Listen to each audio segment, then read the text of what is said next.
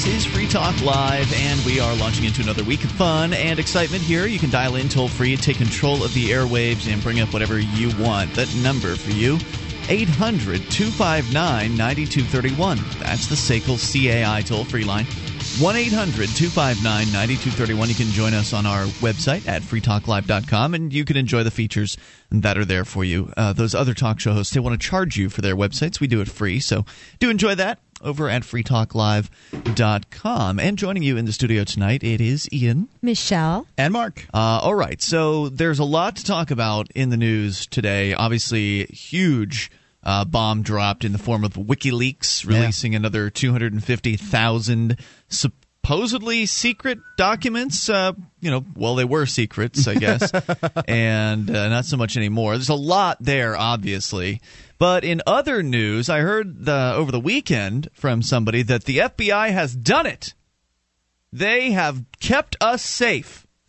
There was a terrorist attacker, a young man who was a madman. His name's Muhammad. Really? Mm. Really? Yeah. He's bad. Aren't they all? Right. You can see how much I actually know about this, right? I don't know the details. I know Portland is where it was supposedly going down. Yep. And he was going to be bombing, was it a concert or something like that? It was a gathering of people. Yeah. And he was crazy. And the FBI, thank goodness, they stepped in and did their jobs and kept us safe from terrorism. This is why we need the government. It's proof of concept. Well, I've changed my mind. We need the federal government. I'm giving up on this whole secession thing. Thank goodness they're out there keeping us safe. Boy, I bet those people in Portland sure were scared, weren't they? You are so easy, Ian. Yeah. Well, of course, I was immediately skeptical when I heard this story over the weekend. The way it was told to me was, well, he sent an email to one of the terrorist groups, and they intercepted it, and they came in and they set him up with a bomb plot, and he went through with it. So, I mean, if they hadn't have intercepted that email, he might have actually gone and done this on his own. Makes some sense. And I would say that if they hadn't intercepted the email, he probably wouldn't have gone and done this on his own because of what we've seen in every single case so far that I can recall where the feds have allegedly intervened, heroically intervened, and stopped some horrible bombing. It has always turned out that the feds have found these patsy dupes who really, before they met the feds, weren't really terrorists. Like, they didn't really have it in their heads to go and hurt anybody. Or they didn't have the wherewithal or the intention of really doing it. So they had to be the stoked. FBI will go in and they'll give them some supplies and they'll give them a plan, and then if they go and use the supplies and work the plan, right, then they'll arrest them. Then there's all this fanfare about the feds keeping you safe. I'm not saying that I think that these people are pure as the driven snow by any stretch of the imagination, but I don't know that necessarily counts as having stopped a terrorist attack. The one you created. Unless you count it as stopping your own terrorist plan. I mean, if the FBI creates the terrorist plan and then sends some guy to do it, and he's willing to do it, I assume this is my assumption in the process is that they find somebody who'll go and do it, and then that's good enough. Because it used to be little cells of people. But have you noticed the last few have only been one guy? Is that right? Yeah, they're not even able to find groups of people anymore. Well, here's the story, and actually I had to pick where was I going to get this news. We've got Glenn Greenwald over at Salon.com. Like his stuff? He's got good stuff. His headline, "The FBI Successfully Thwarts Its Own Terrorist Plot," so be sure you go and see that if you like him. Activist Post, another similar story, and then Larissa Alexandrovna from antiwar.com. A Muslim teen, Mohammed Osman Mohammed, allegedly attempted to set up a bomb at a Portland tree lighting ceremony. It was tree lighting. But the FBI was able to thwart the alleged attack, according to the affidavit filed. And then they give you the affidavit. This is a few paragraphs from the affidavit. The FBI thwarted an attempt terrorist bombing in Portland's Pioneer Courthouse Square before the city's annual tree lighting Friday night. According to U.S. Attorney's Office in Oregon, a Corvallis man, thinking he was going to ignite a bomb – actually, this may be from the news media – thinking he was going to ignite a bomb, drove a van to the corner of the square at the wherever that was and attempted to detonate it. However, the supposed explosive was a dummy that FBI operatives supplied to him, according to an affidavit of support in a criminal complaint signed Friday night, by a magistrate, unquote. Now, the information provided to the public about the case by the authorities alleges the suspect was very serious about committing a bombing because of the FBI's involvement in this alleged plot in particular, and many such plots in general. There are serious issues that need to be addressed. So let's walk through this case based on what we know thus far, and it's pretty early on in all this. Number one, the suspect makes contact with an associate in Pakistan about going abroad to join in a jihad. According to the FBI affidavit, the case began in August of 2009 when Mohammed was in an email contact with an unindicted associate overseas who is believed to be involved in terrorist activities. In December of 2009, while the unindicted associate was in a frontier province of Pakistan, Mohammed and the associate discussed the possibility of Mohammed traveling to Pakistan and participating in violent jihad. Now, the associate was believed to be involved in terrorist activities, is what we are told. Well, was he? Or was he not? What prompted the FBI to begin surveillance? And what did the actual email say? In many cases, when the government gives you a little bit of information, it may be to mislead you into jumping to a conclusion, like they did with our friend Meg McLean a couple of weeks ago after they released some video footage of her in the airport, hinting, but not coming. Some video footage. Yes. We don't know if it was all of the video footage because there's no timestamp on it. And she claims it's not. So we have no information from them, suggesting that the space between the two videos doesn't have anything in it because there's no timestamp. And I've never seen a video camera without a timestamp before. But it wouldn't surprise me if the government managed to find some that didn't. Right. They didn't in their press release with those videos. They never actually alleged that Meg was lying. Never once. Nope. They said you make the choice. Right. Here's our video footage of the scene. Now you judge for yourself whether she was, what she was saying was true. So they just kind of hinted at it and drew you in if you were a sucker and likely to believe what the government says, as many people are, because they haven't learned their lesson that the government lies. And so maybe they're lying here too. Number two, the associate suggests the suspect contact a second associate also in Pakistan. Now, I'm actually sharing with you some quotes here from what I believe to be, OregonLive.com, and then Larissa's response over at Anti-War. So the quote from the original piece. The associate allegedly referred Mohammed to a second associate and provided him with a name and email address. In the months that followed, Mohammed made several unsuccessful attempts to contact the second associate. So according to Larissa, no contact is made, and the suspect appears to be at a dead end. No crime has yet occurred, and no criminal activity has actually been planned. In any case, the suspect was focused on committing crimes abroad and could have easily been arrested at the airport if he'd purchased a ticket. Number three, an FBI informant or undercover agent then makes contact with the suspect. Ultimately, an FBI undercover operative contacted Mohammed in June of 2010, email under the guise of being an associate of the first unindicted associate. Larissa says that as a result of this meeting, we are told the suspect revealed that he wrote articles supporting jihad and expressed a genuine interest in setting off a bomb. Back to the article, Mohammed also indicated he intended to become operational, meaning he wanted to put an explosion together but needed help. The two met again in August of 2010 in a Portland hotel. And according to antiwar.com, we don't know if this teen was simply showing off for someone whom he believed to be a friend of his associate, or if he really intended to do these things. On the other hand, the transcripts provided in the affidavit indicate that a target location was already selected and a date had been chosen by the suspect. So if the FBI monitored him, they would have found in short order just how serious and capable he was in carrying out this plot, right? If he was indeed serious, his own actions would have provided probable cause for an arrest without the FBI getting directly involved in the plot, suggesting that if this guy is really going to go out and do what he said, what the FBI is alleging he said he was serious about doing, shouldn't they have simply been able to gather enough evidence on him without actually holding his hand through it? Well, how would you gather the you mean just to surveil watch him? I see. Watch him rather than helping him. There's more to Larissa's analysis here over at antiwar.com on the would-be bomber that was allegedly that we were allegedly protected from by the FBI, or those folks in Portland at least. 800-259-9231. The SACL CAI toll-free line is the number here. And if we've missed something on this case, please feel free to point it out to us or bring up anything. Free Talk Live.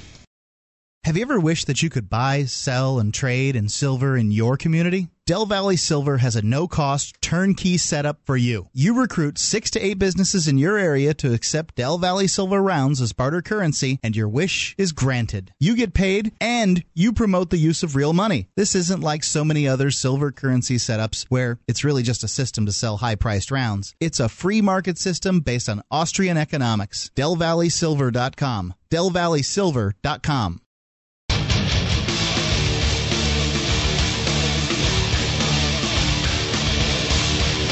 This is Free Talk Live, and you can take control of the airwaves. Dial in toll-free at 800-259-9231. That's the SACL CAI toll-free line, 800-259-9231. You can join us on our website at freetalklive.com and enjoy the various features that you'll find there completely free. So head over there and enjoy the updates. You can get signed up for news updates.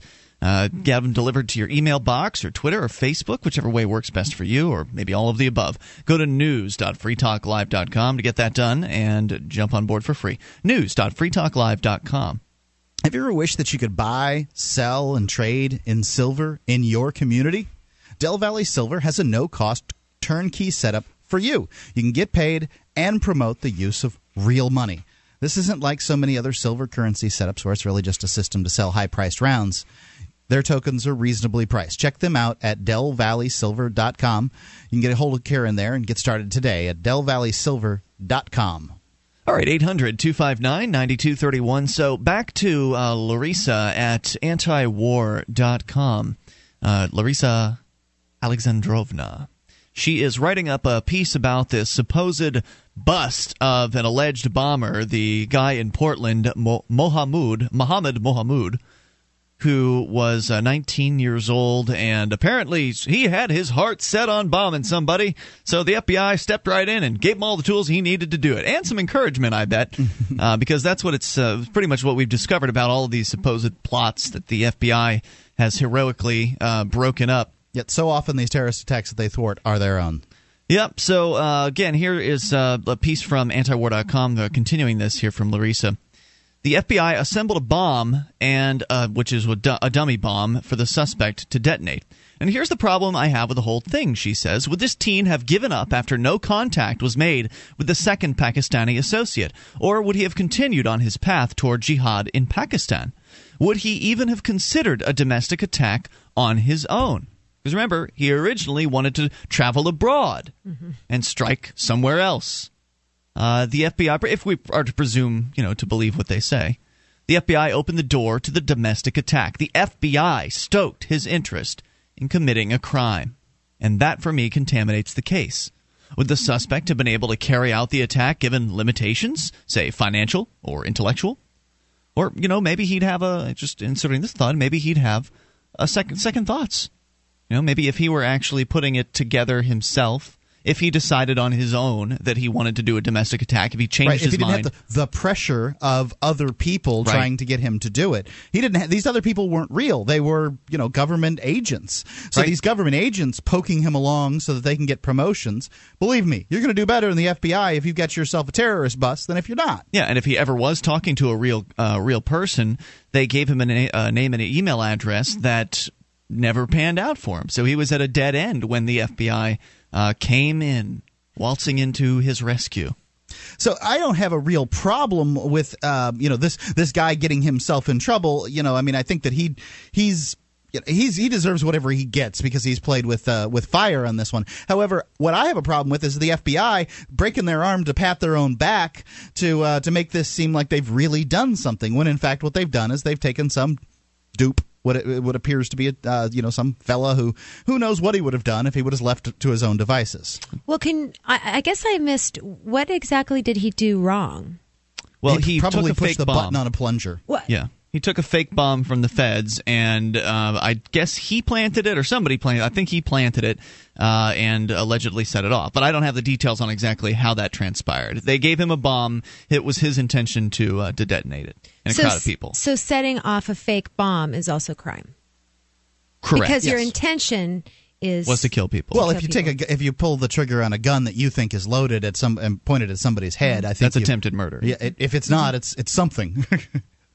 So, I, as a matter of fact, know a guy who was in prison for pulling the trigger on a gun that jammed while pointed at someone's head. Wow, he darn sure got 10 years. Wow. We're told he picked a target and a date, but would he have been able to carry out the attack without the FBI's involvement? What we see is the FBI engaged the suspect in a plot and assembled the dummy weapon for him to use in this alleged attack that they helped plan from the outset. Again, why did the FBI not just monitor him to see if perhaps he began to suddenly buy components for bomb making? The FBI could simply have tapped his phone to see if the suspect began to recruit people on his own, instead of directly helping to progress the plot along and bringing in their own moles as would-be conspirators. There are any number of things the FBI could have done to monitor, investigate, and if necessary, thwart the alleged attack without becoming directly involved in the planning and execution of it. But then again, if they'd done those things, maybe it wouldn't have panned out, and they wouldn't have somebody to tout their horns about, or to toot their horns rather. There are any number of things they could have done. I appreciate the effort it takes to track terrorist threats and suspected terrorist-type activities, and I understand the type of work and the safety concerns involved, not just for the FBI agents, but also for the public. All of this I fully understand. In a free society, however, there's a serious distinction between stopping crimes from happening and actually becoming involved in a crime to ensure that it near happens so an arrest can be made. By becoming involved in the plot directly, the FBI contaminates the process and creates doubt about their own case. Furthermore, by providing the actual weapon to be used in a crime, makes the FBI themselves complicit should anything go tragically wrong. Consider the possibility the suspect in question somehow managed to figure out the bomb was defective, or a dummy. Let's say he corrected whatever the mechanical issue was and indeed detonated the bomb. The FBI would be just as responsible for the loss of life as a result of the bombing because they helped further the plot and helped assemble the weapon. There are plenty of ways a serious threat can be thwarted without the FBI coming directly involved in the planning and execution of a plot and without them providing the weapon. Otherwise, the only thing the FBI is thwarting is a plot of their own making. The FBI shift in recent years from investigating actual threats in favor of helping to create legitimate threats and then arresting those they helped along in the first place also creates a real security issue. If the FBI is busy creating and furthering plots, then who is actually tracking the real and significant threats? When was the last actual arrest of a real al-Qaeda operative made in the United States? Zacarias Moussaoui was the last actual terrorist with any tie to al-Qaeda that was arrested and prosecuted that I'm aware of. Most of the arrests made by federal authorities since then have relied strongly on the FBI becoming directly involved with moving a plot along, providing material and or financial support to the alleged plotters, and in some instances actually identifying the locations to be targeted, as with the case of the so-called Liberty City 7.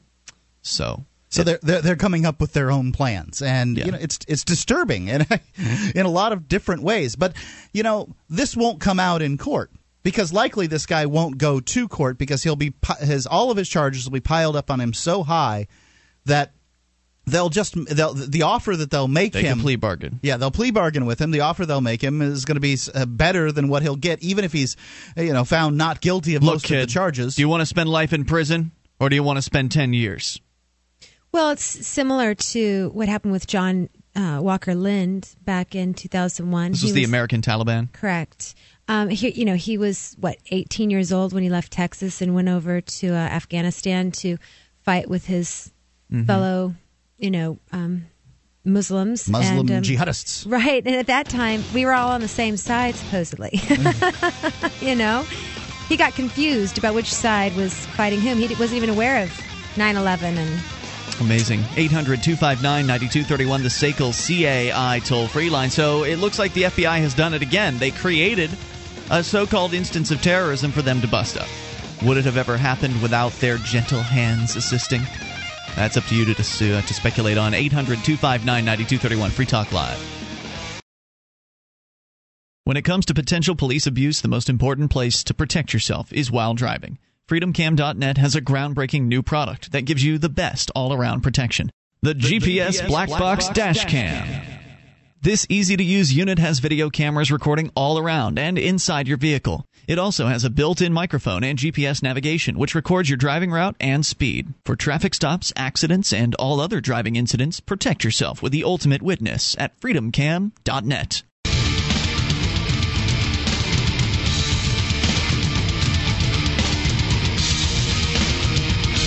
This is Free Talk Live, and you can take control of the airwaves and dial in toll-free at 800-259-9231. Enjoy the features you'll find on our website, totally free.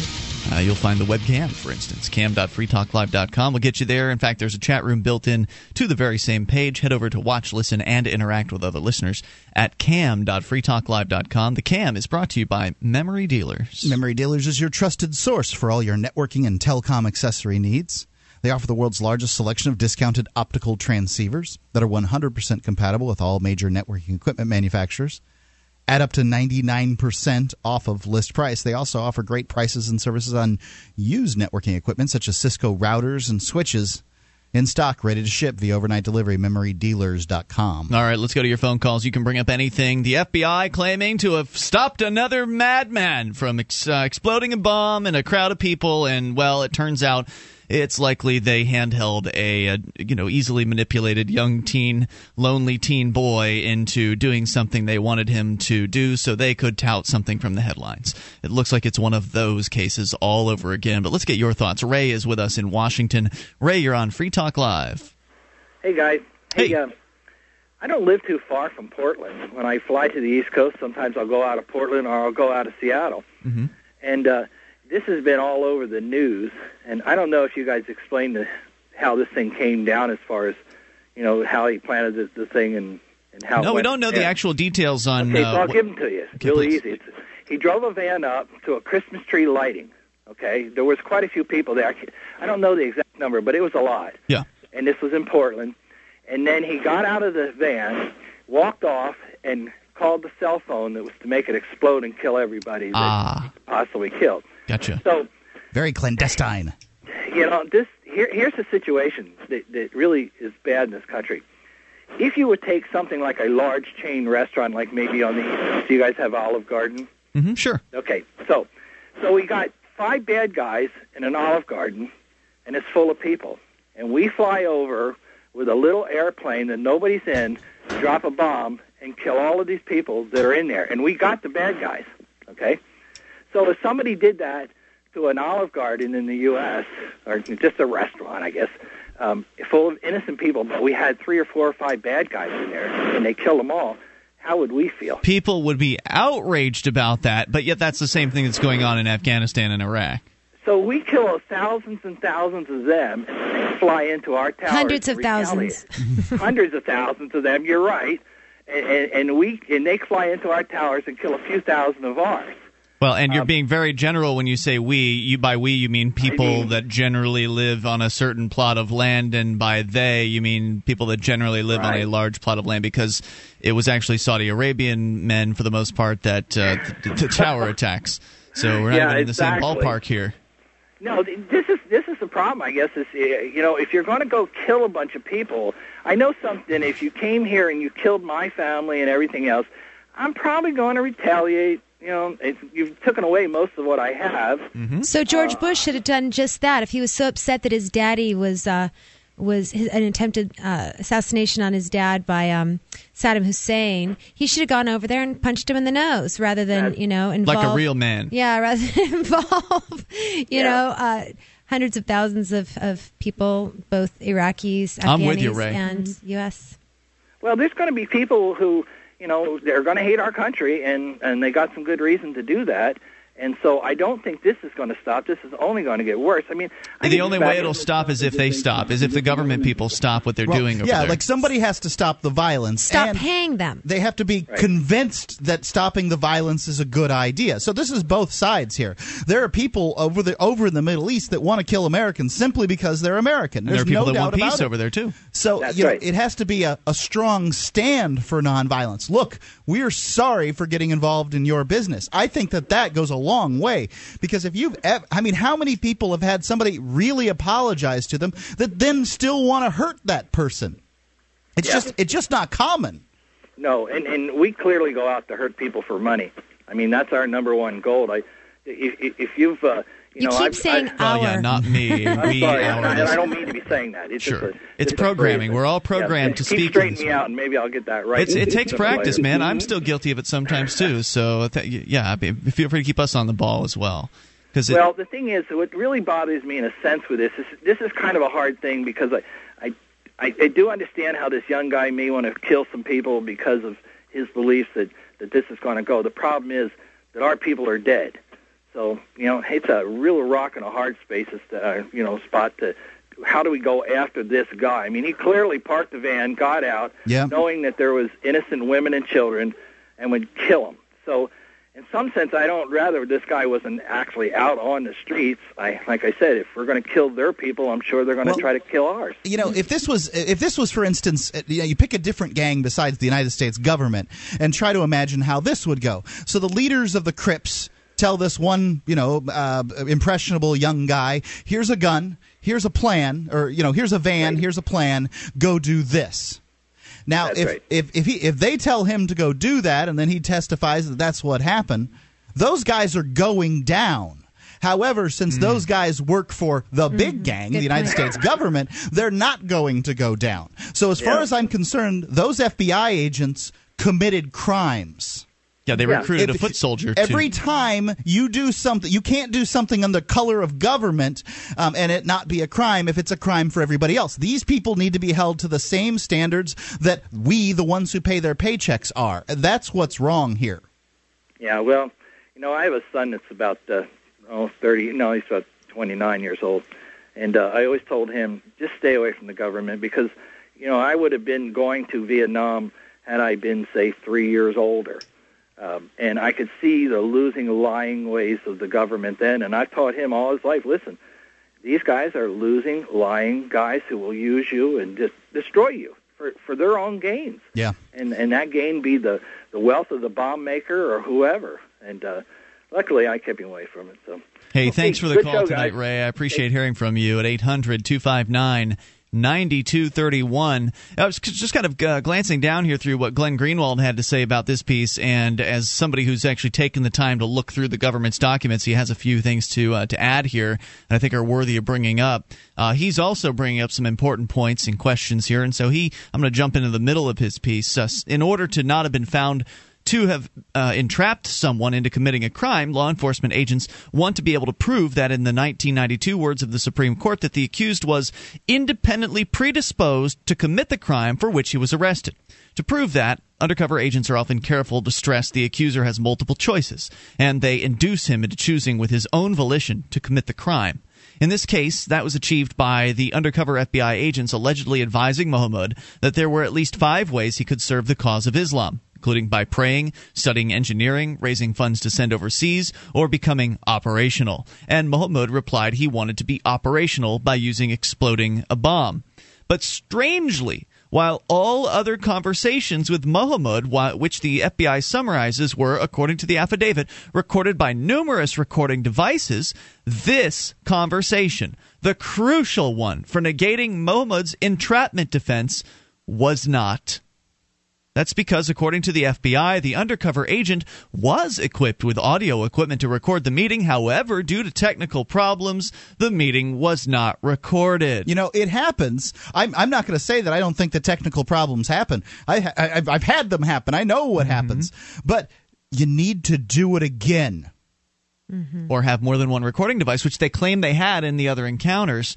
Thus, we have only the FBI's word and only its version for what was said during this crucial, potentially dispositive conversation. And also, strangely, the original New York Times article on this story described the conversation at some length and reported the fact that the meeting was not recorded due to technical difficulty, but the final version omitted that, instead simply repeating the FBI story as though it were fact, saying that undercover agents in Mohammed's case offered him several non-fatal ways to serve his cause, including mere prayer, but he told the agents he wanted to be operational and perhaps execute a car bombing. Again, according only to the FBI, supported by no actual physical documentation of reality. So 800-259-9231, the SACL CAI toll-free line. Your observations are welcome on this. You can also bring up what you want. Take control of the airwaves. This is Free Talk Live.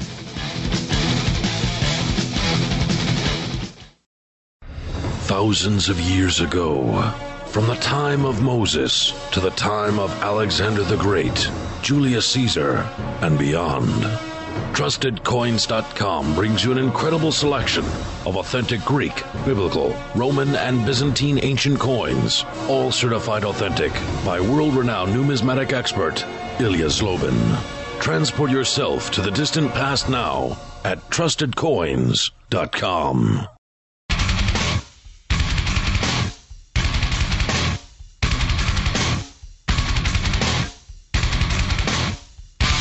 This is Free Talk Live, and you can bring up whatever you want. Dial in toll-free. Take control of the airwaves. 800-259-9231. That's the SACL CAI toll-free line. 1-800-259-9231. You can enjoy the features on our website. In fact, you get to create a lot of the content there. The main page, the stuff you see there in the main column, all created by listeners like you who've taken the time to come to the website and submit show prep.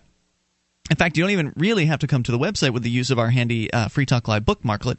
You can just add that bookmarklet into your toolbar and your browser, and then whenever you see a news story or a YouTube video or a blog post that you think is interesting, you want to submit to the site, you just click that bookmarklet, and it'll take you right to the site and fill in information for you in our form. It's really a brilliant little thing. You can see that and how it works over at freetalklive.com, and you can get interactive. Also, you can grab archives, a whole lot of them, right there at the top of the page, the last week's worth, and then click into the archive section to go back to late 2006. All of it free and courtesy of HostGator. HostGator's a worldwide leader for web hosting. They make it easy for you to get your own domain name, whether it's a .com or .anything else. You create your very own website with their free site builder tools and templates. They've got more than 4,500 templates. Whether you want a personal blog or complete e-commerce business website, you let the experts at HostGator.freetalklive.com host you. You use that portal that we've created, that's HostGator.freetalklive.com, you'll get your first month completely free. HostGator.freetalklive.com. I want to continue here with what Glenn Greenwald has. He's really dug up some good info from the FBI's affidavit documentation in this case with the alleged bomber, the 19-year-old young man who wanted to blow up a tree lighting ceremony in Portland and was basically set up into it by the FBI, which is just a retelling of the same story that we've heard so many times, where the FBI finds some easily susceptible, manipulable people and plies them with the information and the encouragement that they need and the money and all of the tools and everything they need to pull off some sort of a mass bombing. Right, and the easy comparison here is if somebody goes out and decides they're going to commit a murder, they go out and they put all the stuff together and they do it, and then they implement the crime and they carry it out. You know that they're much more involved than if somebody gives them maps and a gun and all the supplies that they need, drives them to the place that they needed. That does those so much would be of the considered footwork. accomplices in any other thing. Right. But the FBI is not considering Right. themselves the accomplice here. Continue with Greenwald from Salon.com. He said there are ample facts that call into question whether Mohammed's actions were driven by the FBI's manipulation and pressure rather than his own predisposition to commit a crime. Because remember, this guy originally allegedly wanted to join some sort of jihad in another country. He wanted to go to Pakistan, for instance, and possibly blow something up there. And then he was unable to contact the alleged real terrorist. The FBI then sent somebody into his email box and managed to talk him into doing a domestic attack and completely change his plans. And in June, he had attempted to fly to Alaska in order to work on a fishing job that he'd obtained through a friend. But he was on the government's no-fly list. And that caused the FBI to question him at the airport and then bar him from flying to Alaska, which then prevented him from earning income with his job. And who knows where that would have taken him? Who knows that if he'd gone out to work at that job, he might have liked it. He might have stayed at working at that job. He might have in Alaska. He might have found somebody there who Young taught lady, him, perhaps, or somebody just talked to him and made him think, killing Americans probably isn't a good idea. Right. Do we know why he was on the no-fly list or any of the facts about his life? His name has Muhammad in it. I mean, that might be a factor. That caused the FBI to question him and again bar him from going to Alaska, having prevented him from working. The money the FBI then pumped him with, including almost So they wouldn't let him fly, but they gave him money. That's right, including almost $3,000 in cash for him to rent his own apartment. Surely helped to make him, and he's citing, by the way, I'm not including them, but he's citing the paragraphs in the government's documents where these claims occur. Surely helped make him receptive to their suggestions and their influence. So, I mean, when somebody comes up to you and is talking to you about possibly hurting some people and they ply you with $3,000, that's going to be a little more persuasive if you're an easily manipulable teenage boy. Or if you can't get a job and the job you had you weren't able to get to. Right. Well, I shudder to think how many people would actually kill someone else for enough money, and if it was easy enough. If all you got to do is drive something to somewhere and then make a telephone call, and that's what this guy is basically convicted of, driving a van full of fake explosives. That's right. To a place, dropping it off, and then dialing a telephone number. Muhammad, I heard you got turned away at the airport. Oh, what a bummer, huh? Those darn government people. Don't you just want to get them back for that? Hey, tell you what, we'll help you out. We've got the money. We've got the resources. Here's $3,000. Go and rent yourself an apartment and await further instructions. How many 18-year-olds, I mean, just ask yourself this, how many 18-year-old males wouldn't do this for, say, $300,000 or $3 million? Who knows what they promised him later down the line? Is this guy being convicted of, well, having a low price? And every other step taken to perpetrate this plot, from planning its placement to assembling the materials to constructing the bomb, was all done at the FBI's behest and with its indispensable support and direction. It's impossible to conceive of Mohammed having achieved anything on his own. Before being ensnared by the FBI, the only tangible action he'd taken was to write 3 articles on fitness and jihad for the online magazine Jihad Recollections. At least based on what is known, he had no history of violence, no apparent criminal record, and never had been to a training camp in Afghanistan, Pakistan, or anywhere else, and before meeting the FBI had never taken a single step toward harming anyone. Does that sound like a menacing sleeper terrorist to you? And finally, there is, as usual, no discussion whatsoever in the media accounts of motive. There are several statements attributed to Mohammed by the affidavit that should be repellent to any decent person, including complete apathy, even delight at the prospect that this bomb would kill innocent people, including children. What would drive a 19-year-old American citizen living in the U.S. since the age of 3 to that level of sociopathic indifference? He explained it himself in several passages quoted by the FBI, and if it weren't for the virtual media blackout of this issue, this line of reasoning would be extremely familiar to Americans by now. So here's an excerpt from their conversation. Undercover FBI agent: you know, there's going to be a lot of children in there. Mohammed: yeah, I know. That's what I'm looking for. For kids?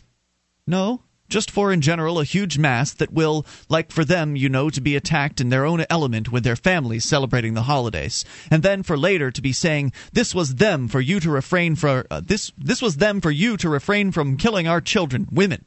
So when they hear all these families were killed in such a city, they'll say, you know, your actions, you know they will stop, you know, and it's not fair that they should do that to people and not feeling it. And here's what he allegedly Sounds said really smart. in a video he made shortly before he thought that he would be detonating the bomb. This is a message, if God wills, to those who have wronged themselves and the rights of others, from the Americans and others. A dark day is coming your way, with the permission of Allah, the glorified, the exalted. For as long as you threaten our security, your people will not remain safe. As your soldiers target our civilians, we will not help to do so. Did you think that you could invade a Muslim land and we would not invade you? So, what's his motivation? Sounds like revenge. Retaliation. Retaliation for all the killing that the Americans have done in this war. Predators, you know, I mean, doesn't this kind of ring of the bombing of a wedding party? Well, not only that, Osama bin Laden's reference to Madeleine Albright's eye roll over killing 300,000 or being responsible for the deaths of 300,000 children in Iraq. Right. Yes. We hear the same exact thing, says Greenwald, over and over and over from accused terrorists, that they're attempting to carry out plots in retaliation for past and ongoing American violence against Muslim civilians and to deter such future acts. Here we find one, of course we know it doesn't deter anything, but here we find one of the great mysteries in American political culture, that the U.S. government dispatches its military all over the world, invading, occupying, and bombing multiple Muslim countries, torturing them, imprisoning them without charges, shooting them up at checkpoints, sending remote-controlled drones to explode their homes, imposing sanctions that starve hundreds of thousands of children to death, and that, of course, is not talking about the things they do unofficially, like just, killing people for fun and raping women and children. It's in the news. I mean, you can't deny it. They're news stories. Now, I'm not saying that's sanctioned by the United States government. It's certainly not. But when you send soldiers over, soldiers are going to do what soldiers do. And I'm sorry, even if it's your young, fresh-faced boys, there in the United States military. Some of them are going to kill for fun, they're going to torture, and they're going to rape. And Americans are then baffled when some Muslims, an amazingly small percentage, harbor anger and vengeance toward them and want to return the violence. And here we also find the greatest myth in American political discourse, that engaging in all of that military aggression somehow constitutes staying safe and combating terrorism, rather than doing more than any single other cause to provoke, sustain, and fuel terrorism. And of course, he's absolutely right. And the terrorists see how themselves, someone could dispute it. The words of the terrorists themselves back him up. They make it crystal clear why they're doing what they're doing. And of course, in this man's case, he may not have done anything if it weren't for the encouragement and the assistance and the hand-holding on the part of the Federal Bureau of Investigation. 800-259-9231. You can take control of the airwaves. Bring up what you want. Hour 2's next.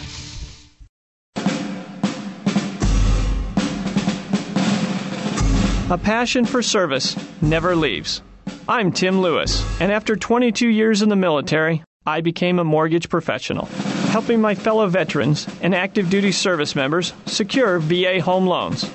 Refinancing with a VA loan is a privilege earned through service, and it's my privilege to help you get there. We can help you lower your rate or consolidate debt, even if your current mortgage is not a VA loan. Go to varadio.com to learn more.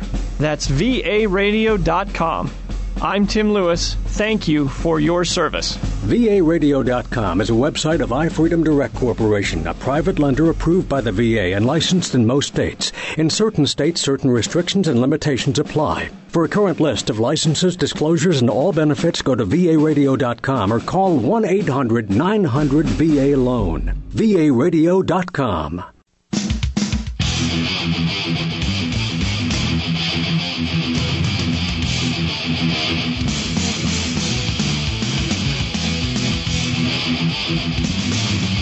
This is Free Talk Live. You can bring up whatever you want by dialing in toll-free. Take control of the airwaves at 800-259-9231. That number brought to you by SACL CAI. It's 800-259-9231. Join us on our website at freetalklive.com and enjoy the various features on the site totally free. Head over there, freetalklive.com, and get interactive. Joining you tonight, it is Ian, Michelle, and Mark. And we started out the show tonight talking about the feds touting themselves about how they're keeping you safe. Those busy feds are out there interdicting in terrorism activities and protecting the American people. Well, as it turns out, actually what they're doing is ginning up terrorism. They're stoking these would-be terrorists, so people who are supposedly wanting to do terrorism, but maybe they would have changed their minds, or maybe they weren't that serious until the feds came in and gave them money and gave them tools and gave them encouragement. Paid their rent and then made it so that they couldn't get other jobs? Yeah. There's just plot after plot that these people are supposedly stopping. They created in the first place. But it's the ends justify the means. It's a total sham is what it is. And really they're doing it to justify their existence. Mm-hmm.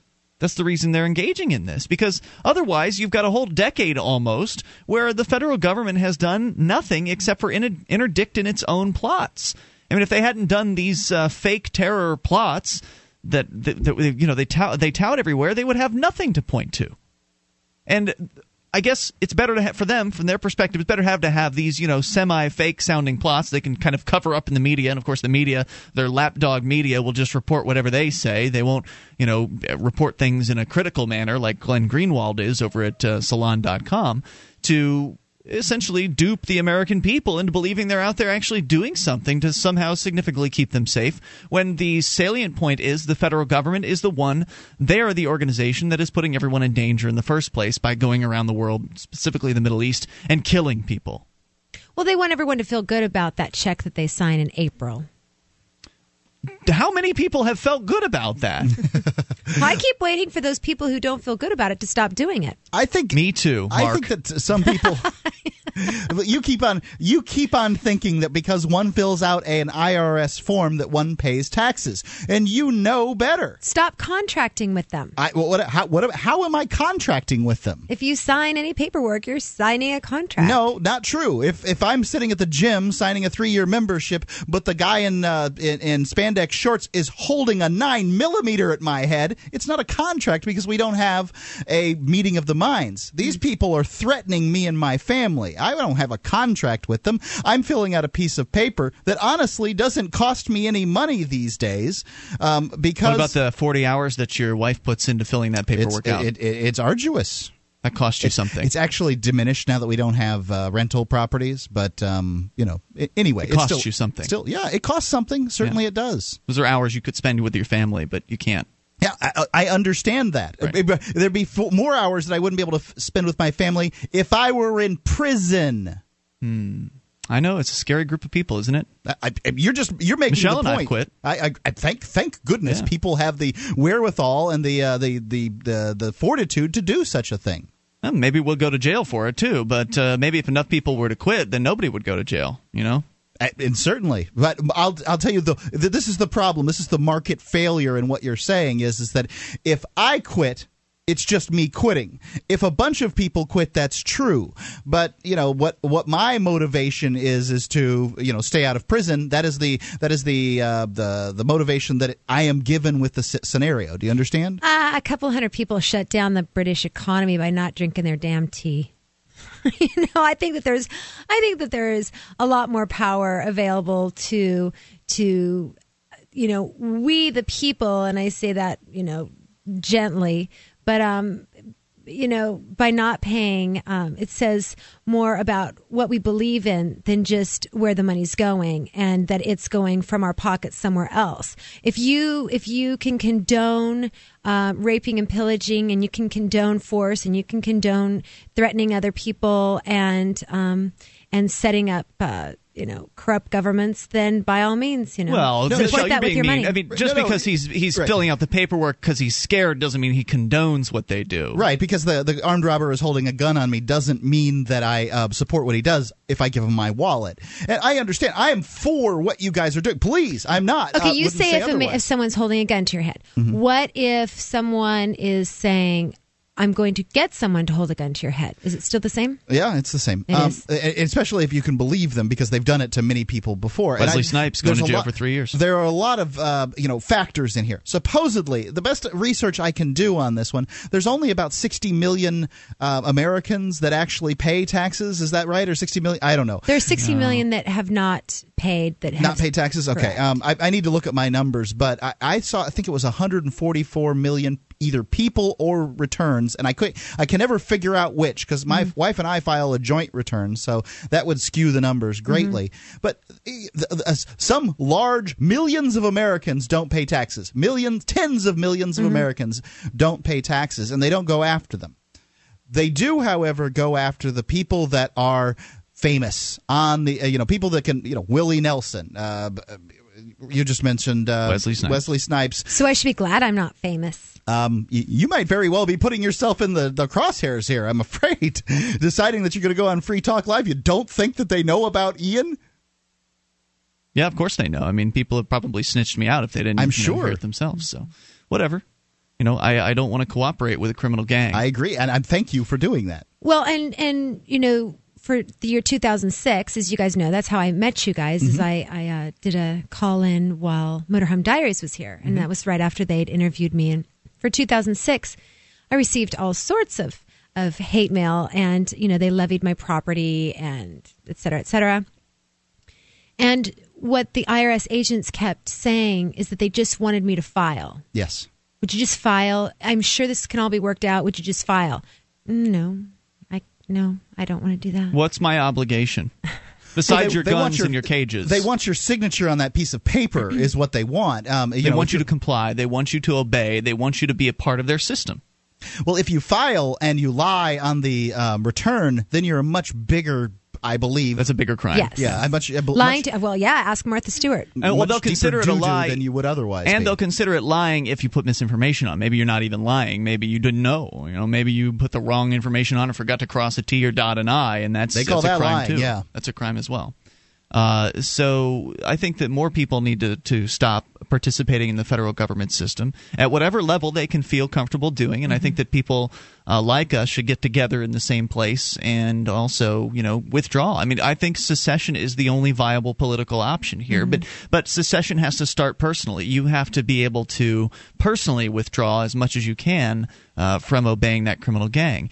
And anytime you are disobeying, anytime you're non-cooperating with the government, there's always going to be that risk of a jail cell. There's always going to be that risk of that fear that they want to hang over your head. And at some point, you just have to put it aside. If you want to be an activist in this way, and there's other ways to get active, go and do the political system. And don't think that doesn't have risk, though. Please don't think that for a moment. They could target you for various different things. If you become too politically effective, you could be targeted for all kinds of nastiness. Just being on the media, they could decide that the returns that I have filed are, for whatever reason, spurious.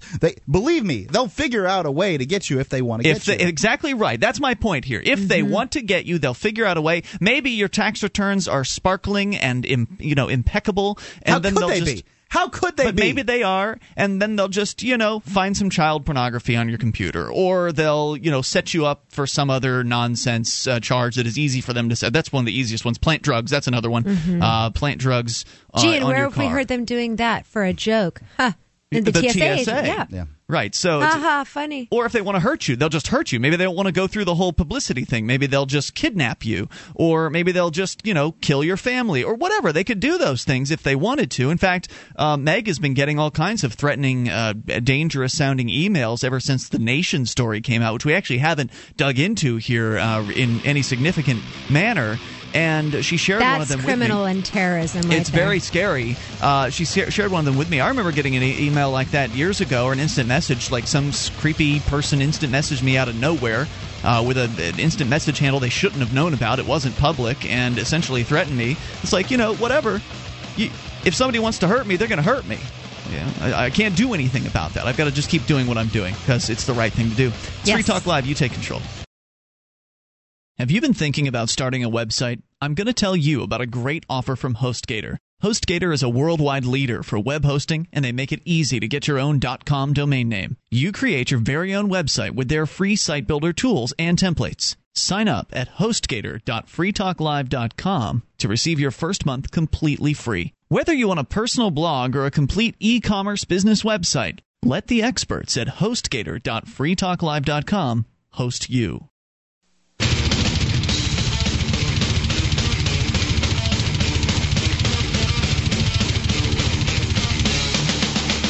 This is Free Talk Live, and you can take control of the airwaves by dialing in toll-free at 1-800-259-9231. That number is brought to you by SACL CAI, 800-259-9231. You can join us on our website at freetalklive.com and enjoy the features you'll find there completely free, including our Shrine of Female Listeners, with the dozens of ladies who've taken the time to send in their validated photo showing they are listeners of this program. Go to shrine.freetalklive.com to see those. Also, videos count too. You can get the details on what validation means at shrine.freetalklive.com.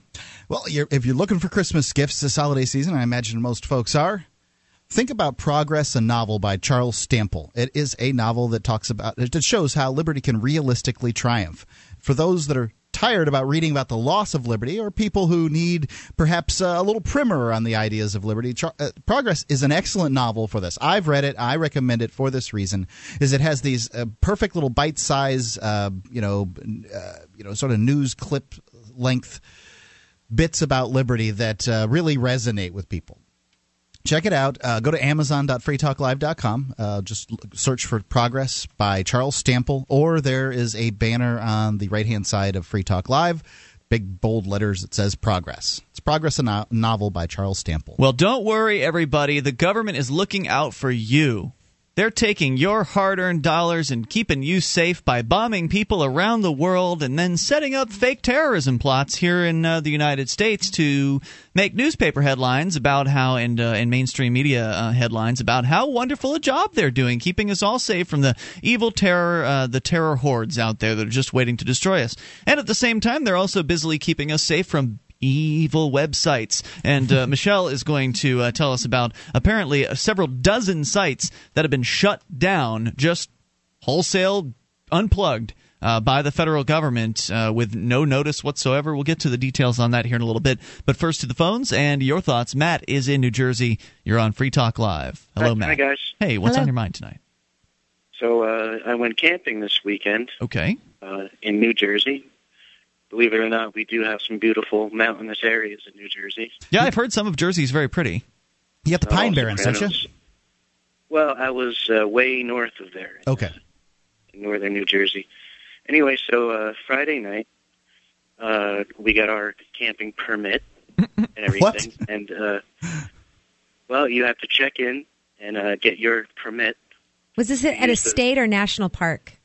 This is at a New Jersey state park, which, and I'll get to this later, borders a national recreation area. So Friday night we get our permit and set up a camp, and a ranger comes, looks around the campsite, and sees a cooler full of food in a tent. He was looking in the tent for some reason, and the person whose tent it was got a $150 summons for storing food in the tent. What? Is that because of bears? Does New Jersey have a bears problem? We have a healthy bear population up in that area. So is that the reason why that they're finding people? That was exactly what the ranger said.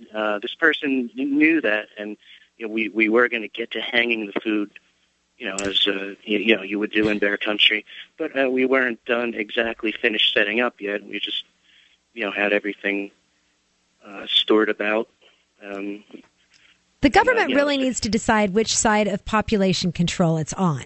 Because, if you leave the food down, then there's a likely chance that a bear is going to stumble into your campsite and be looking for food. And depending on how angry or hungry he is, he might devour you, in which case, okay, well, you were stupid and there's one less of you.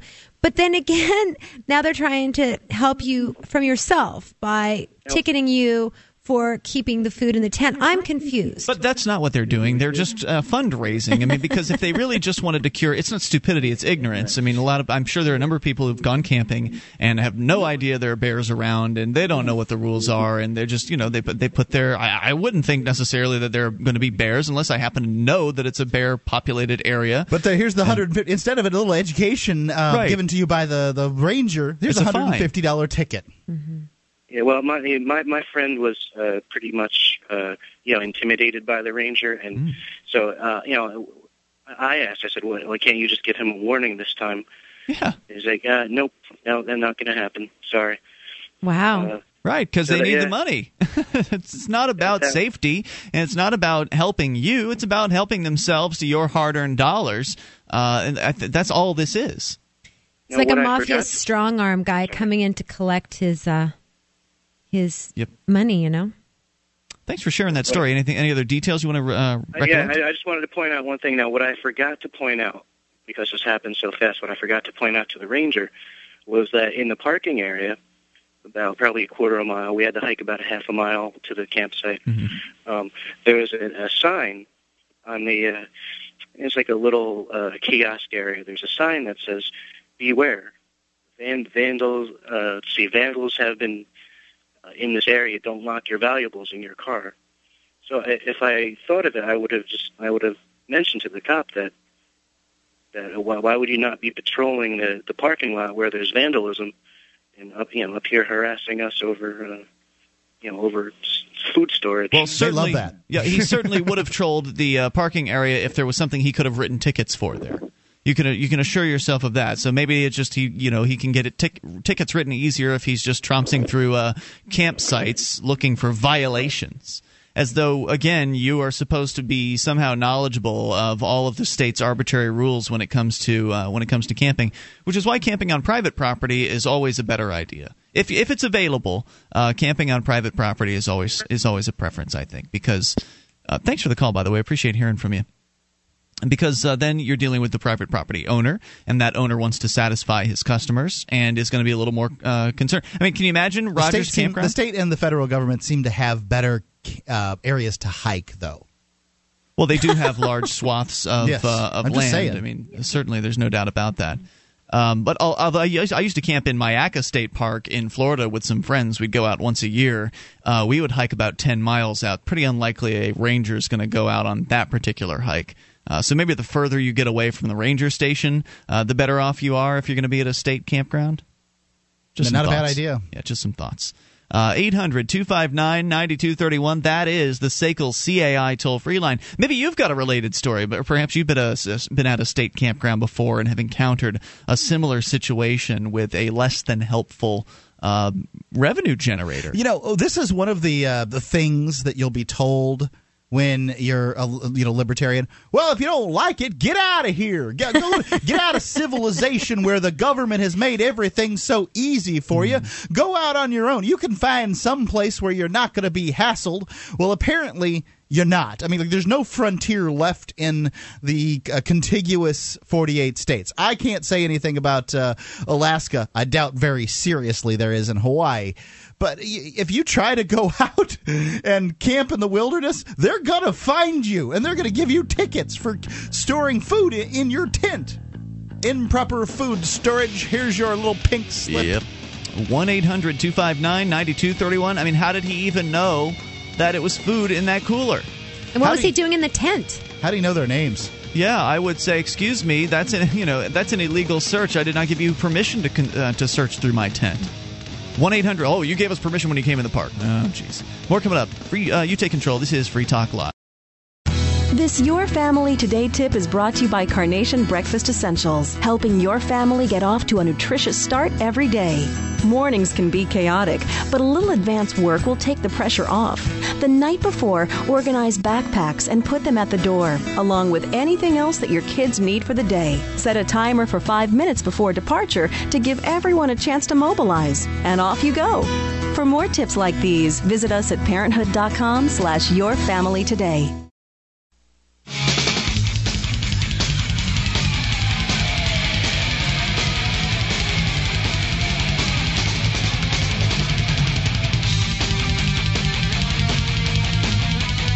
This is Free Talk Live. You can bring up whatever you want by dialing in toll-free. 800-259-9231. That's the SACL CAI toll-free line. 1-800-259-9231. Hey, join us on our website at freetalklive.com and enjoy the various features you will find there completely free. Again, freetalklive.com. Those features including our wiki with over 2,000 pages created by listeners just like you. You can edit virtually anything you see there. Wiki, wiki.freetalklive.com. If you like Taryn Lupo's history pieces on the LCL Report, then check out his new historical fiction novel. You can get it in either PDF form, I think whatever form they put those on those little readers, those Amazon readers. What are those called? Kindle? The Kindle. And you can also get it in an audiobook. It's Pirates of Savannah. It's an adventure novel about the birth of freedom in the Low Country. At its heart is a tale of prisoners, refugees, and society's casts-off, all joining together to escape from government tyranny and discover a path to liberty on the open seas. It's a gritty, vivid account of what life was like in the 1700s and is loaded with real, obscure historical events that time is nearly erased and buried.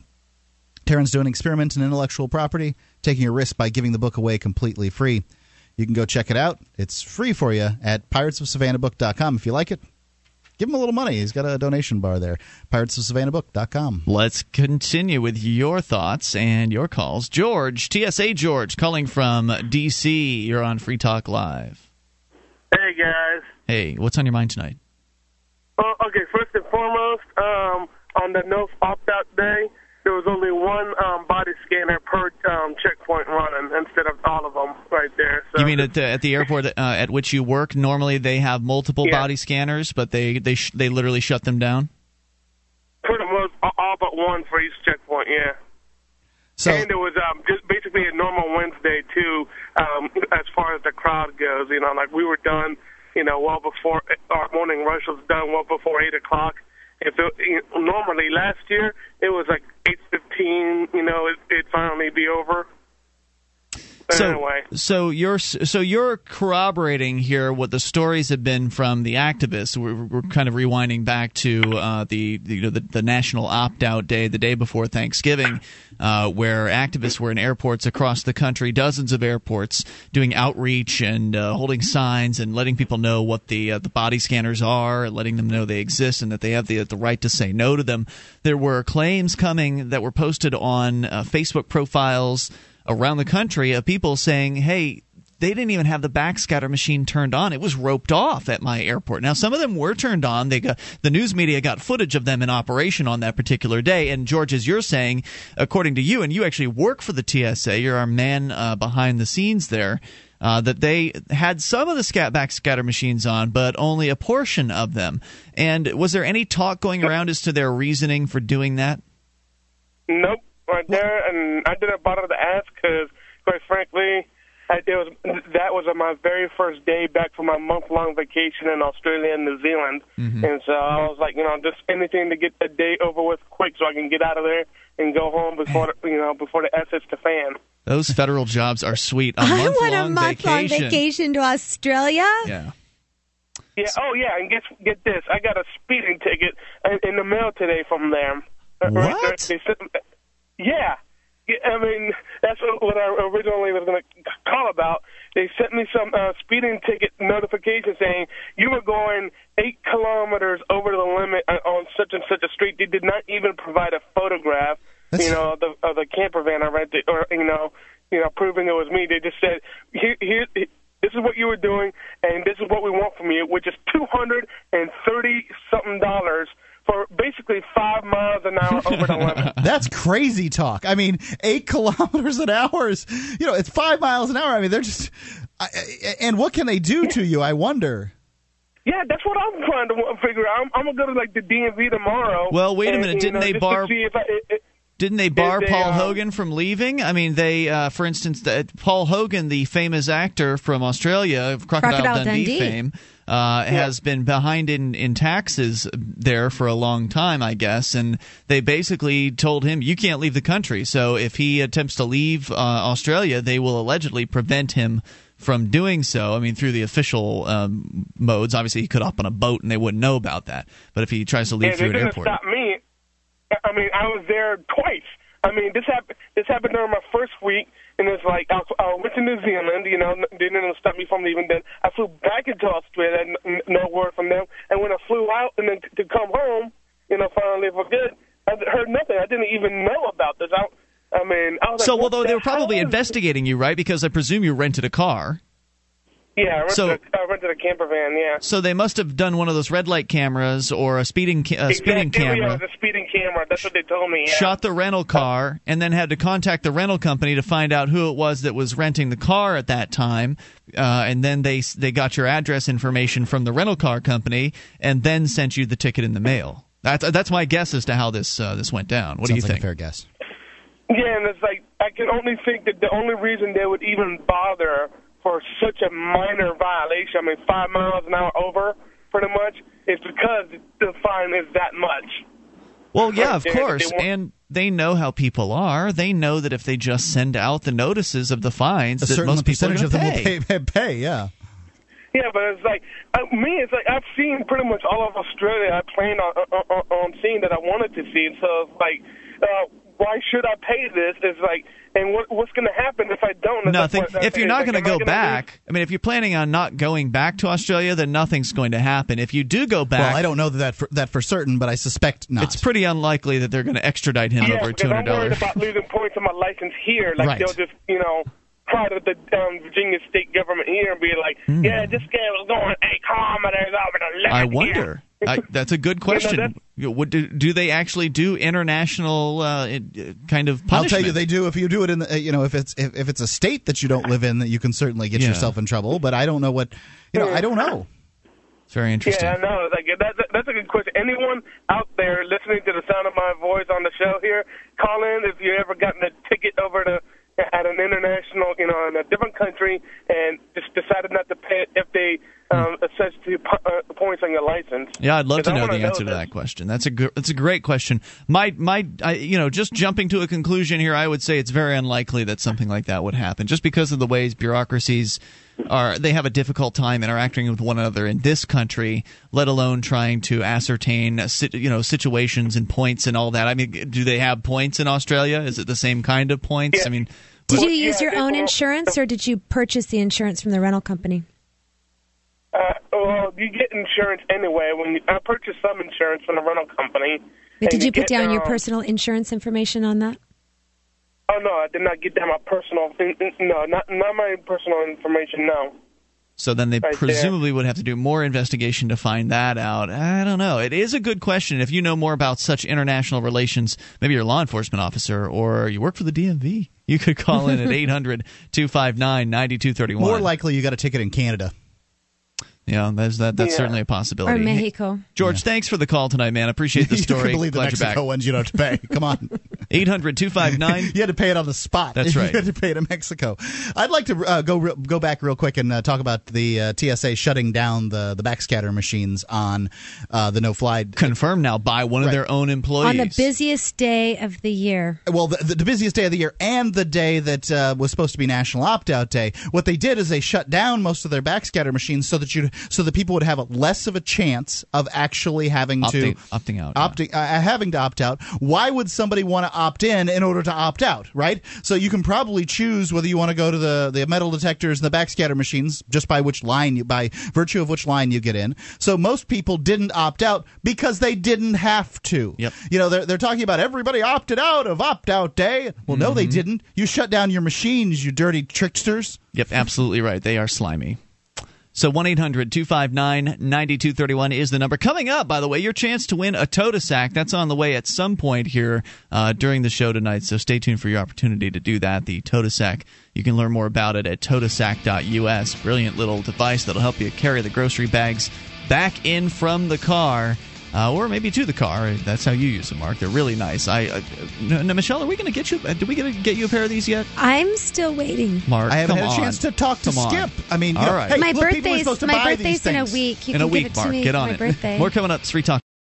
MemoryDealers.com offers the world's largest selection of discounted optical transceivers, including SFPs, GBICs, XFPs, Xempax, and X2s that are 100% compatible with all major networking equipment manufacturers, including Cisco, 3Com, Foundry, Alcatel, and HP, at up to 99% off list price. Memory Dealers can also offer customized solutions for your transceiver requirements, including private labeling. Memory Dealers is your trusted source for all your networking and telecom accessory needs, in stock and ready to ship via overnight delivery. MemoryDealers.com.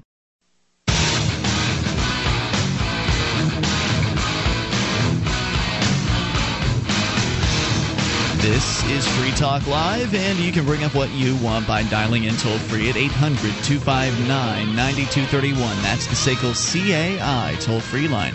1-800-259-9231. You can join us on our website at freetalklive.com, and you will find the features there are completely free. Unlike those other talk show hosts who want to charge you for accessing their websites, we do it free at freetalklive.com. And if you enjoy the show and you want to help support Free Talk Live, 'tis the season to be doing some shopping. It's the holiday season for a bunch of different religious types and even the non-religious that participate in such things. So a lot of people were hitting the stores over the weekend getting their Black Friday deals, but maybe you didn't want to leave the house. Maybe you don't want to deal with the shopping hassles. Maybe you didn't finish up your list. Yeah, maybe you couldn't find everything. I don't know. I for one, I've done the Black Friday thing. It was fun once. I don't really want to do it again. But you can go online and you can find all kinds of deals. They've got the Cyber Monday happening right now. And, of course, also Black Friday deals as well. I think some of them may still be in effect. But either way, there are going to be sales all throughout the holiday season. Amazon.freetalklive.com is where you want to go. You've got your list. Now go and check Amazon and see what the prices are there, because you might find that Amazon's going to beat the price of whatever your local department store is. So go to Amazon.freetalklive.com. You can order everything from electronics, which, of course, are going to be huge. Consumer electronics always just a huge category for people that are buying things, even in the down economy. consumer electronics continue to go up. They make your life easier. Yeah. And everybody wants the hottest device, too, right? So, I'm getting tired of my Android phone. I want a new Android phone already. Android DXTR7F. Yeah. So that's the thing. So consumer electronics or maybe office products or whatever it is you're looking for, Amazon's got it. Start your shopping at amazon.freetalklive.com, and Free Talk Live gets a portion of the sale. As we continue with your phone calls about what you want, let's go to Steve in California on the amp lines. Hello, Steve. Hi, guys. Can you hear me okay? Yes, Steve. Go ahead. Great. I'm having some kind of moral dilemma about two issues in particular. I'll touch the first one, which is about government grants, and then if you can let me know if there's time later to talk about the second one, which is patents. But first with grants. I'm starting a business idea, and there's opportunity for me to potentially get government grant money for this. And I feel morally torn about it because, I don't like the idea of the government initiating violence against somebody, taking their money and redistributing it to me. But on the flip side of that coin is the idea that I've paid so much money to these people already, and it's sort of like, to use an analogy that I've heard Mark use often, they're handing out my money to anybody who wants it, and I can go and get some of my money back if I like. Yeah. He said that to me before, too. Did you find it convincing? No. Okay. Well, Michelle I think it's convincing. Michelle's going to take the very high road on this, and she has, through her life, taken the high road on this. And I can see it. For instance, I don't hold a grudge against somebody for having a job with the government. I think that there's jobs out there, and somebody's going to fill that job in the federal government. I hope it's somebody who's liberty oriented. However, I couldn't do it. I wouldn't be able to work in the bureaucracy. It would just make me so angry that I wouldn't be able to handle it. I'd go postal. But I think that what you need to understand in this, my advice to you is, there's strings attached to this money. Are there? Steve? Yeah, I'm sure there would be. Well, Steve, I have a completely different question or a different angle, and that is whatever you're creating or going to be producing, does it have value in a free market economy? Would it have value for a private investor to invest in? Absolutely, it would. It's just it's harder to get that money. Sure, it is. Well, I wonder what the strings are. You don't know what those would be? I don't know for sure, but just based on some sort of preliminary scouting of it, I think you sort of have to present them with sort of some kind of reporting as to how that money is being spent and what kind of return it's creating. But as a grant, it really wouldn't be an investment in that they wouldn't be expecting a payback, right? Correct. That's a tempting situation to get into, right? I mean, very tempting. Something for nothing and your chicks for free. Yeah, that's a tough call, man. Because I see in some ways it's something for nothing, and if you want to look at it in a different way, it's no, I'm just getting my money back. Right. I guess the question that I would ask folks on this one is, I put in enough money to get Social Security when I turn 60, whatever. It's so far away. I certainly don't have any idea, and I don't know how much I'm going to get, and I'm not thinking about it. I certainly wouldn't plan my retirement based on it. But should I send those checks back when they start sending them to me? Is it immoral for me to take the Social Security? I paid into their Social Security system I don't think for 10 years. I don't think it's immoral. Michelle, would you say it is? I would say it's a poor choice. Yeah, that's maybe more the direction I would lean. It's not immoral because, like you say, they stole your money. You're getting it back. I get it, man. That makes sense. If the strings aren't so bad, then that's one thing. But that's the real issue with me. But then what if you're taking more than what you put in? Then it could be argued that's theft. No way it's just a poor choice. I think it's a poor choice from the fact that you are going to be beholden to them on some level, even if they're not demanding the money back. Like you say, they're going to be strings attached. Who knows what those strings are? And I don't want the government in my life at all. I don't want them involved in my life. And if taking a check from them gets them involved in my life, I'm not going to take that check. If I can take a check from them and cash it, no problem. Like, for instance, what was that $300 check they sent out years ago? I think I took that one that they sent. Tax refund check. But I might have been doing taxes at that time. I don't think I would do it now. So if you're involved with the government at some level, then you've already got your hands dirty. What's another $3,000? It's a tough call on that one. How much is the grant money for? I'm not sure yet. There's probably different increments depending on what kind of grant I would apply for. I guess the question is, how much are you willing to subvert yourself in front of the master in order to get his graces? I mean, that's really the ultimate question. How many strings are attached? What will they require you to do? If you can grab the money and run and not have to fill out too many forms, maybe it's not such a bad idea. If they're going to be checking your books, if they're going to be snooping around, maybe it's a really bad idea. I've heard it argued that grant money is already set aside, so it's already there, and if you're not going to take it, it's going to go to someone else. Yes, so I've heard people argue from that perspective. That's true also. And is it Michelle there? Yes. I'm sorry? Yes, it's Michelle. Michelle, you were saying that you would still have some kind of moral opposition to this as well as sending back as well as keeping Social Security checks, or no? Oh, I won't be getting any Social Security money because I don't pay into that. So not you personally, but just somebody that does. You would advocate that they send the money back? I think that Mark was mentioning Social Security and whether or not, to send it back. What I would say is that the generation, my mom's of the Social Security generation, she's 72 years old, and she had a government job for years and thought that she was a do-gooder. And, bless her heart. Anyway, so she is now collecting Social Security, and she looked at that as that was her retirement, and it was kind of like a forced savings. And I think that a lot of people were hoodwinked into believing that. So at the point then that you become conscious of what that, what theft is and coercion, then you need to decide for yourself how to extricate yourself from that paradigm, or you need to you're willingly participating in a criminal, and corrupt system. So if you are, if you've had your epiphany and you decide that you are a free person, then I think that everything you do to act according to that is going to make you better. So then it's also, you would have some kind of moral objection as well to somebody robbing Mark at gunpoint and him trying to get some of that money back if the thief is giving it out at the park? That's the same thing. That's Mark's little story. That's the analogy. Yeah. And as far as I'm concerned, the government is just a very successful gang. Mm-hmm.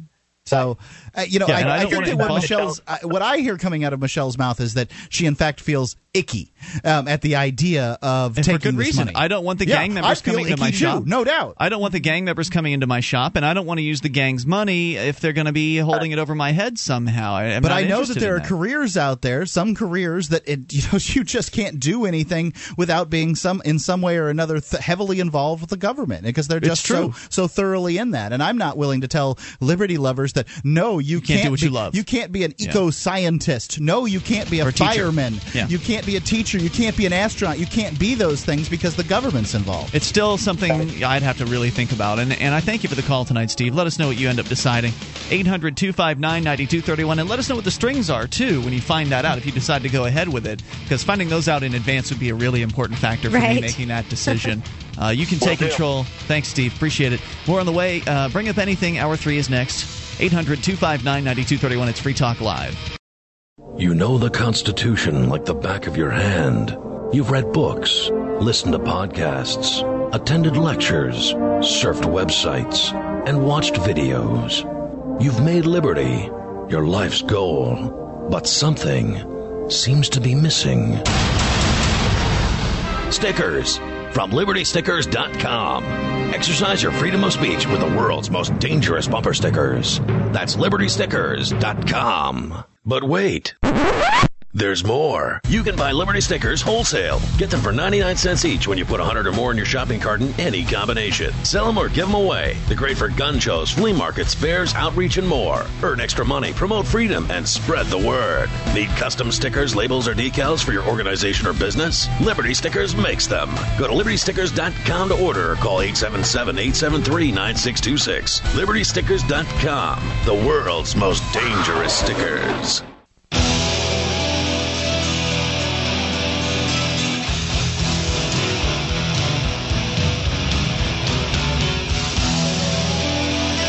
This is Free Talk Live. We are launching into the third hour of the program, and you can take control of the airwaves. Dial in toll-free, bring up whatever you want at 1-800-259-9231. That is the SACL CAI toll-free line, 800-259-9231. Also, your chance to win a 2-pack of the Toda Sack. Still to come here tonight on Free Talk Live. Joining you in the studio, it's Ian, Michelle, and Mark. And, of course, we will take your calls about whatever happens to be on your mind. With something we hadn't gotten to yet tonight, but we've mentioned, is this federal shutdown of websites.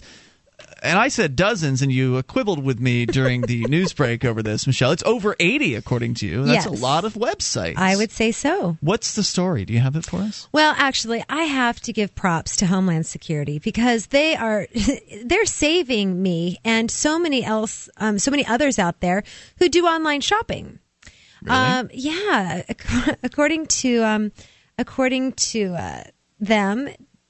The idea is that they want to protect copyright rights, and I know how you feel about intellectual property. How do you feel about intellectual property? I don't believe that, and I don't believe in intellectual property rights. Me neither. Yeah, I think ideas should be free. And if you want to protect your ideas, it's your responsibility. In the same way that if you want to protect your privacy, it's your responsibility. Close the blinds. Exactly. Yes. Well, in this case, there were approximately 80 or so domains that have been shut down, and there's going to be a little sign there. They're taking over the domain name. The government is. And that's irritating. One of the sites so that they closed down was a rap site. Initially, what I had read was hip hop's dangerous. It's dangerous. Yes, it's dangerous. But on this site, none of the arguments posed by the Homeland Security applied. They were claiming that rapgodfathers.com, a popular hip hop music site, has over 150,000 members. And the site claims it is a lot. Right. The site claims it is compliant with copyright laws as it doesn't host copyrighted materials. However, its users posted links to file hosting services such as RapidShare and Megupload, where copyrighted material may have been shared. Now, so there's the argument there, whether or not the domain was providing an opportunity for copyright infringement and whether they're responsible for users and what they post. This is awful. I would say so. I would just like to make this clear. This is what people have been afraid of in the internet community for a long time. The new Web 2.0 is what we're talking about here.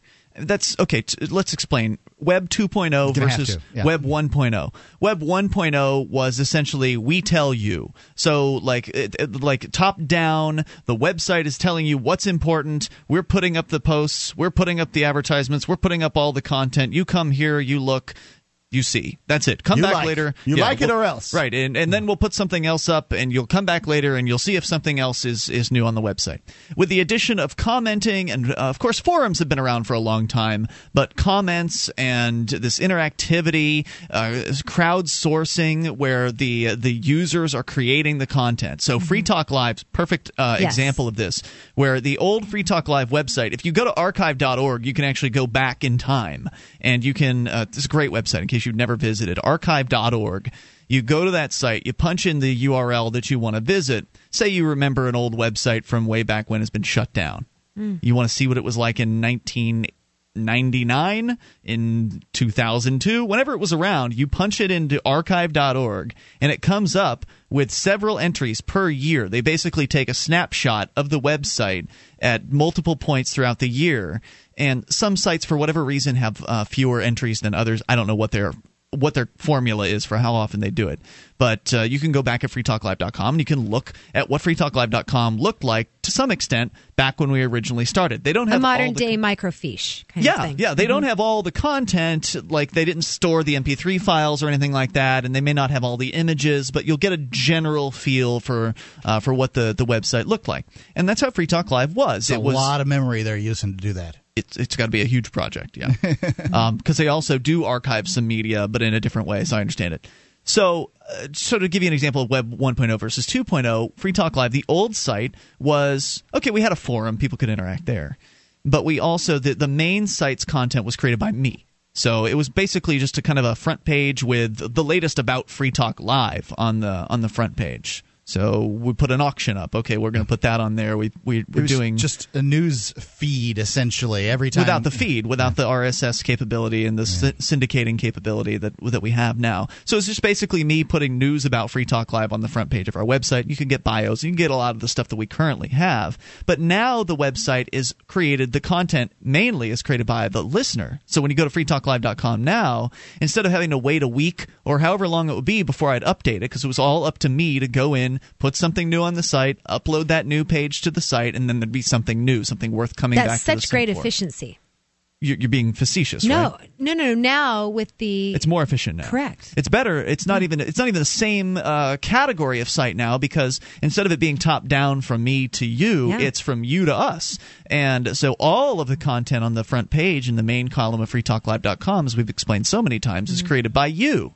You create the content, you vote on the content, the most voted up content makes it to the top of the website. We have no hand in that. Our hands were essentially to create that structure. You know, the money that was poured into that, to the web designers to create that, and actually, the structure itself was a free download. I mean, it's called Drig. It's a ripoff of the Dig platform, which is a very popular social bookmarking website.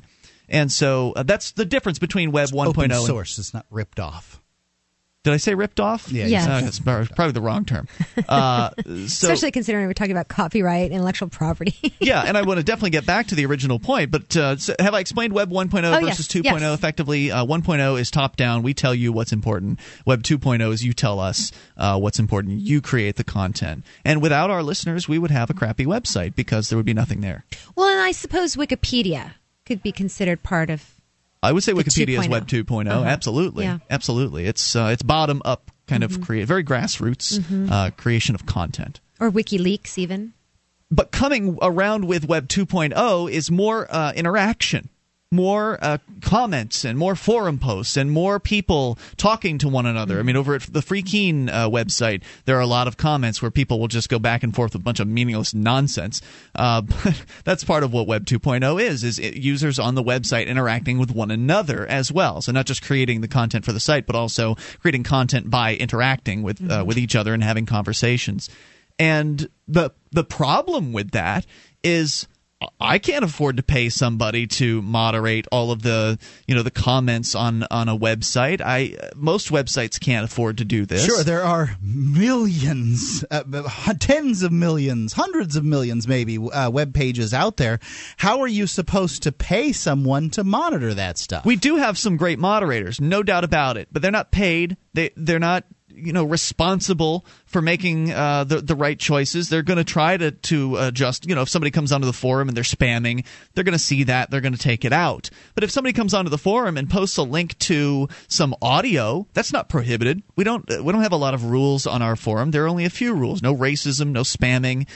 It's pretty basic. If you want to go onto the Free Talk Live forum and post a link to your favorite musical song on RapidShare, which is this file sharing website, you haven't posted the file to my forum. It does not exist on the Free Talk Live BBS. You just posted a link to it somewhere else on the internet. Right. And that's what you're talking about here, Michelle, is they've taken down this rapgodfathers.com. And I'm there right now, and there's this ominous message from the federal government.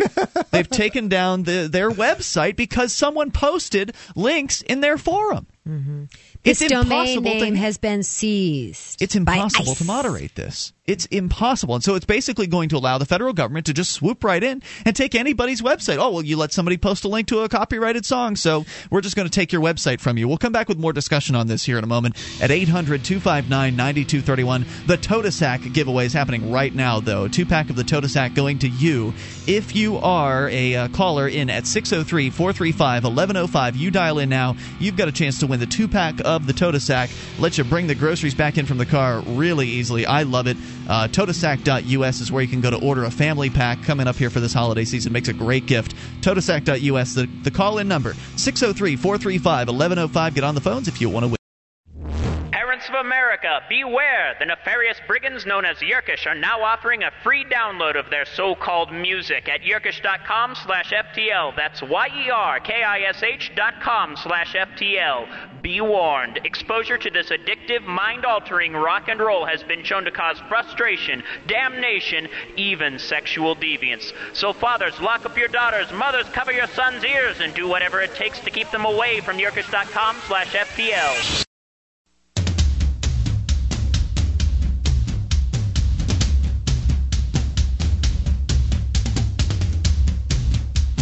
This is Free Talk Live, and you can take control of the airwaves by dialing in toll-free at 800-259-9231, the SACL CAI toll-free line, 800-259-9231. Join us on our website at freetalklive.com. We give you the features on our site for free, at least until it's taken down by the feds. freetalklive.com is where you want to go. There's a lot of stuff there, and a lot of it is user-editable content. Like we mentioned, our forum earlier, you can go to bbs.freetalklive.com, get interactive with other Free Talk Live listeners, bbs.freetalklive.com. Do you have a company that needs to try something new in the area of collections? SACL CAI does collections, early out billing, and they purchase charged-off receivables. SACL's employees are trained in resolving issues for your customers and treating them with respect. They know that not only do you want to collect your money, but you want to keep your clients too. SACL CAI, you can see their banner at freetalklive.com. We're talking about a very disturbing story. It's from the Department of Homeland Security ICE division. That stands for Immigration and Customs Enforcement. And they apparently are also involved in taking down websites as well, because they have targeted, according to you, Michelle, over 80 websites. Correct. And have just yanked them offline. Seized their domain names and... Yeah, if you can see what I mean by going to, what was it, Rap Godfathers? Yeah, rapgodfathers.com. There's a huge image file that loads. This domain name has been seized by ICE. Homeland Security investigations pursuant to a seizure warrant by the U.S. District Court under the authority of some numbers. Oh, it's scary. So regarding this particular website, there's a link where you can go and read something written by Enigmax on the 25th where claims that... Is that one of the operators of the site? Yes. He says, acting on a search warrant issued on the 23rd of November and signed by the U.S. Magistrate Judge Jeff Kaplan, DHS and ICE agents arrived at a Dallas data center Tuesday with orders to take down the 146,500-member Rap Godfathers site, RGF, seize its servers and gather evidence on its owners, administrators, and moderators. The site had been in operation since 2005, and the authorities were authorized to take evidence relating to all activities right back to April 1st of that year. All activities? I thought that this was a copyright claim. Anyway, Rap Godfather says, we only link to mixtapes, albums in the hip-hop rap genre, a senior staff member told Torrent Freak this morning. Of course, his website's down, so it doesn't really matter what he says. Right. So they have shut down this website, as I understand it from what you mentioned before, their forum, which, of course, lots of websites have forums. Mm-hmm. And on most forums, anyone can register, anyone can post. There's very little controls out there, and the manpower just doesn't exist to truly look through a busy forum. They had 150,000 members. My gosh, that is incredible. Now, that doesn't mean they all post, but we've had a pretty busy forum with a few thousand members. The Free Talk Live forum at one point crossed 500,000 posts. It's since been culled. I've knocked a whole bunch of those posts out of there. But at one point we crossed 500,000 posts, and I got an email from the people that make the forum software saying, "Hey, congratulations! You're in the new 500,000 club. You're one of the busiest forums that we have out there, essentially." and they had 150,000 users on their forum. That's a busy one. We've never had anything like that. Well, we're also not as popular as rap music. Right. So it's just, you cannot control this. You cannot have total control over. I mean, you can see some people will report posts that need to be reported. Like somebody comes on and spams, they click the report post feature, and then an email goes out to all the moderators saying, okay, well, you need to look at this post, and then they will go and look at that. But if you've got 3,000 new posts in a day, you don't have the manpower, the money to police all this that. This is stuff. as ludicrous as the cops confiscating rental properties of landlords if they're for a drug deal or something like that? For somebody who's smoking pot in their house. Mm-hmm. If one of their renters smokes pot in their house, how are you going to know this? How am I supposed to know this? This is ludicrous. Yeah, it absolutely is. And actually, when I went to Rap Godfathers in Archive, Ludacris was featured on the front page of their website. Another thing that they're claiming, the government's claiming that they're protecting us from is fraudulently made purses and things. Knockoffs. Yes, knockoffs. Thank you. And so you need protection from that, Michelle. I mean, you're very you're an attractive lady. You like to shop. You like to accessorize. Right. You've got some sort of a shawl. What is that you're wearing in here tonight? This is from O'Lily in the Netherlands. People watching on the webcam may be able to see this beading and everything. You like that? Is that a shawl? Would that be the term for that? Okay, so you like to buy things. Right. Have you ever bought a knockoff before? No. Would you? If the price was right and it looked really good? If it was, I've had this for like 12 years. So I like to buy investment things and then keep them for a long time and, get like genuine leather or what, kind of thing. But if I wanted to have a look and I was not going to be buying something as an investment, I wouldn't go spend, $300 for a shawl that I'm going to wear out one time. I would go get the $5 version. I think I saw a handbag advertised on the internet at $155,000. Within the last few weeks. I'd get a knockoff of that, maybe. I'm pretty sure that those are the numbers that I'm talking about. Victoria's Secret has the $12 million bra too. I couldn't afford that. Crazy. That one's probably got diamonds in it. I didn't notice any diamonds in this handbag. I just, that's what. But the thing some is, of them are just that expensive. So just because I wouldn't buy a knockoff for whatever reason, or I haven't, I'm not saying I wouldn't, but I haven't. Why can't other people? Yeah, you should totally be able to. In fact, if you're tricking people by you're selling them a Rolex watch that's not really a Rolex, and you're selling them at a Rolex watch at a Rolex watch price, then you're lying. Okay, you're committing fraud. So Rolexes aren't $15. For those of you out there buying a Rolex, they're never ever. They're not $15. When you're buying the $50 watch that says Rolex, it's a knockoff. I mean, they're not even lying. They're not even attempting to lie to you. Buyer beware. Well, we ultimately have to be responsible for our own decisions. Yeah, that's absolutely right. And another point about this is that, as you said, Michelle, you wouldn't pay the $300 for the shawl. You'd rather buy a $5 or $10 version. Yeah. And so you're not even in the marketplace. You aren't even a potential customer for the Louis Vuitton or whatever the brand is that is so expensive out there. The people that are customers for those things aren't as likely to buy the knockoffs because they want the real McCoy. Whereas the people that are in no way could afford to spend $1,500 for a purse would be more likely to buy a $40 knockoff at a knockoff party. And that's sometimes what they do is they'll have vendors will basically have essentially a Tupperware party for knockoffs. Right. And they'll bring people over to their house and they'll show off what they've got. And people lie. People lie and they do mean things. So there might be those that would claim that this is in fact a real Coach bag when it's not a real Coach bag. And yeah, that's bad. That's fraud. Buyer beware. And that's fraud. And there is, there are ways to address that. But we don't need the federal government to go around shutting down websites. First of all, it's not going to stop knockoffs. There's no reparations for those people who were supposedly stolen from, whether it was the real designer of the Coach bag or the consumer who thought they were buying a real Coach bag and it was a knockoff. So that we're not talking here about repairing the damage done them, the supposed damage, but rather just government involvement. Yes, it has nothing. And punishment. Yeah. All right, we'll come back with more, though, on what they've done. They've shut down websites all across the internet, and this is what they want to do more of. They want to block your access to these websites in the first place. In this case, they just went to the server rooms and literally pulled the machine out of the rack. But they want to make it so the internet service providers just won't even allow you to go to these websites, and a whole lot more of them. More coming up. It's Free Talk Live. Are you moving to New Hampshire for the Free State Project?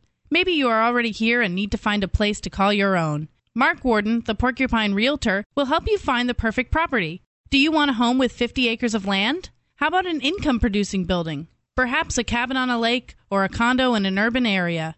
Invest in liberty and property. Contact Mark Warden, Porcupine Realtor. See his banner ad at freetalklive.com. Or visit porcupinerealtor.com. That's porcupinerealtor.com.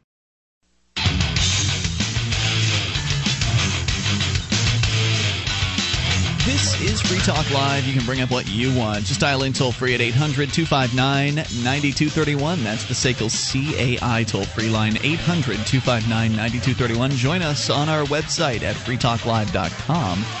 Give you the features there totally free, so enjoy those on us. And we've got our webcam, the archives, and live streams, all kinds of different ways to listen to this radio program, in addition to being on the radio. And, of course, we're on in over 84 radio stations across the country. So thanks to all of our great AM and FM affiliates. You can get a list of them over at affiliates.freetalklive.com. And don't forget, you can go to listen.freetalklive.com to get tuned into our live streams via broadband or dial-up flavors. Plus, as I mentioned, our webcam listen lines that actually allow you to call in from any phone that can dial long distance and listen to our streams that way as well. Plus, we've got a satellite feed, too. That's free for you. Go and get the details at listen.freetalklive.com. If something happens to you while you're in your car, whether it's an accident or a cop pulls you over for something, it's always a he said, she said situation. And when you're dealing with police officers, their word is always the law. Well, there's a way to protect yourself, and it's called the GPS Black Box Dash Cam. It's at freedomcam.net. I've got one. It's an easy-to-use unit. It has video cameras that record all around and inside your vehicle, has a microphone and a GPS navigation system. You can watch the videos from a little SD card on your computer afterwards. Records all your driving, route, speed, all that stuff. It's for traffic stops, other incidents that you deal with. And this is invaluable. This is insurance against so many things that can happen on the road. You don't know whether you're going to be in an accident. You don't know whether you're going to need to have this evidence to prove that, in fact, it wasn't your fault. You don't know whether some cop's gonna pull you over for something you didn't do, pretend to find something in your car, whatever. You don't know. And the way to handle this is the Freedom Cam it's the GPS Black Box Dash Cam at freedomcam.net. All right, so we're going to continue here. Michelle, you've been telling us a story about the federal government shutting down ICE, the Immigration and Customs Department, has shut down dozens of websites, almost 100 websites. Yes. Just gone into the server rooms and told the IT geeks in there, hey, you're taking these guys offline. And, of course, they're going to do it. So how do they take a website offline? Just turn it off. But how do they? They might take the actual machine out of the rack. I don't know. It all depends. So they go to the guys at the company that's hosting it. Yeah, that's what they actually said in the story. They walked into the server room and basically told these geeks in there that, hey, you need to shut down this particular server. It all depends on how it's set up. So, for instance, Mark, we've got HostGator, which is one of our sponsors here on the show. You can go to hostgator.freetalklive.com, and HostGator will sell you different kinds of hosting. They've got shared hosting, and they've got dedicated hosting. The difference there is that on a shared host, you're sharing a computer, a server, with other people. So, you're putting a new website online. It's not going to have a lot of hits right out the gate. It doesn't make sense to buy your own dedicated server. Free Talk Live, on the other hand, we get a fair amount of traffic, and so it makes sense for us to be separated from other people's websites, if that makes sense. It makes sense to me. So yeah, we've got one server that's dedicated to running. We've got our own little computer. Yeah, but our server runs multiple websites. So at our Free Talk Live server, it's actually running Free Keen. It's actually running Liberty Radio Network as well. So hopefully that explains it. So going in and shutting off an entire server isn't necessarily what they did. They might have just ordered them to pull that particular website offline and then replace it with their graphic, which basically threatens people with this could happen to your website.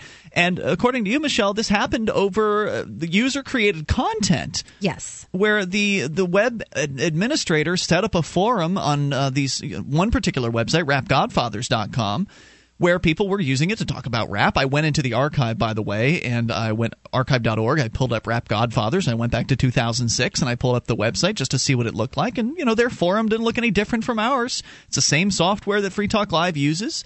They didn't have any obvious file-sharing looking sub-forums or anything like that. And they weren't promoting it. It was their viewers or their users or their listeners or what have you that were doing the quote-unquote file sharing, right? Correct. So what the listener would do, for instance, is they would take the rap song or maybe a whole album or whatever it was they were sharing. So let's say just take a whole album, new release album that they've gotten off of whatever other file sharing service, because this certainly is not going to stop file sharing, them shutting down some websites. They would then upload it to a number of the different file sharing sites out there. There are certain websites that you can. Some of them they're free. Some of them you have to pay for an account. You can go to, for instance, filedropper.com. That's a free one, and you can just upload any old file you want up to 5 gigabytes. Just drop it on into their service instead of, say, attaching it to an email. This is an easy way to send big files around. So free advertising and marketing. For the file sharing website? For the band whose file's being shared. Oh, yeah. Well, there's that aspect. We haven't even really entered into the discussion of file sharing and how it actually benefits bands. I mean, that's a whole other discussion. But the way it works is these guys will upload the file to this file sharing website. Then they just share that link. So it's not even their site that is sharing the file. It's the file sharing website that's doing that. And the file sharing website is having 1 million uploads a minute. I mean, they don't know what's coming into their website. If they get a report, you can report the file. You can say, oh, well, this is illegal or whatever, and then the file sharing website will investigate it and they'll take it offline. So there are ways for people to report things like that. But overall, they have no idea could be software, could be pictures, could be anything is being uploaded to these websites.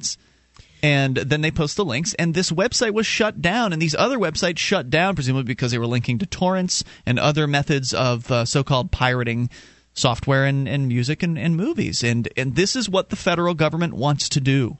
They want to expand this. I mean, the fact that they're already able to do this is pretty scary. They can walk into anybody's service provider and pull your website off the air if you're hosted in the United States. And that's where they are moving. What the difference between what they're doing now, what they can do now, which is scary enough, and what they want to do is, well, for instance, if you want to host your website outside of the United States, well, then they can't just walk into the server room and tell them to shut it down because they're out of their jurisdiction at that point, right?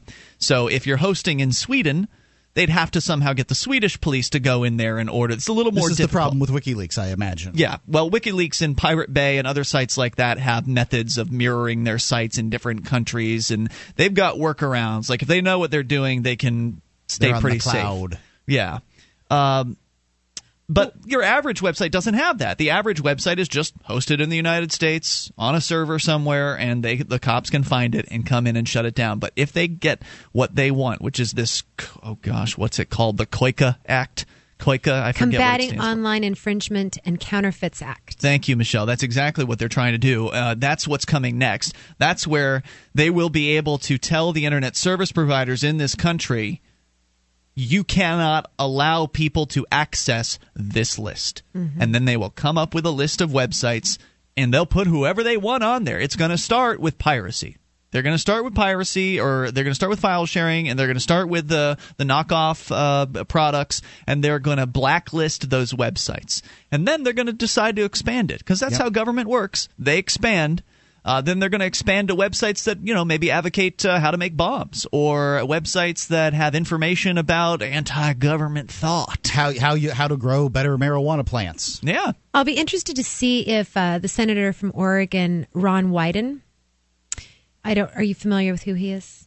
I'm not. Is this the guy that wants is this the really ugly bastard that wants? They're all pretty ugly. This is what you remember. He's the one that is saying that he's going to put a no to that Senate passing the COICA. Oh, yeah, he's saying he's going to try to slow it down or stop it or something like that. I'm going to be interested to see whether or not he has an accident over the Christmas break. Yeah. I don't know. I mean, do you think it's going to happen? I mean, they do this. They did it in Australia. Australia has a blacklist. Why is it so unreasonable? I meant accidents for politicians that might disagree. Oh, that. Yeah, I don't know. I don't know. I don't know if I think that. I don't know if I believe that he can stop it. Honestly, I don't. I mean, there was a congresswoman and her husband that just supposedly committed suicide back a month ago. Well, this is the same bill. Is this not the same bill that passed 19-0, or am I confusing it with something else? Yes. Yeah, okay, 19-0 out of the Senate Judiciary Committee, yeah. Mm-hmm. So that's a pretty strong indicator of support, I would say, that there were no dissenters on this particular issue. And what senator or so-called representative is going to come out in favor of piracy? There can't be very many of them, or in favor of file sharing, or in favor of knockoff products. I can't see very many of them doing it, especially with all the corporate money they get. 800-259-9231. So they really want to create a blacklist. This is scary enough as it is. But there's more. Apparently, Johnson, there's some subtleties that he's going to share with us about this coming up in a moment. It's Free Talk Live. Very important. DVD, books, music, instruments, periodicals, computers, software, electronic, photo, cell phone, office product, home and garden, bed and bath, furniture, kitchen, pet supply, automotive, hardware, apparel, shoes, jewelry, grocery, healthcare, sports and outdoors, toys, games, used, and more. It's a department store at your fingertips. Amazon.freetalklive.com. Get all your shopping done, a great deal, delivery to your door, and a percentage of your purchase will go to Free Talk Live when you enter Amazon through Amazon.freetalklive.com.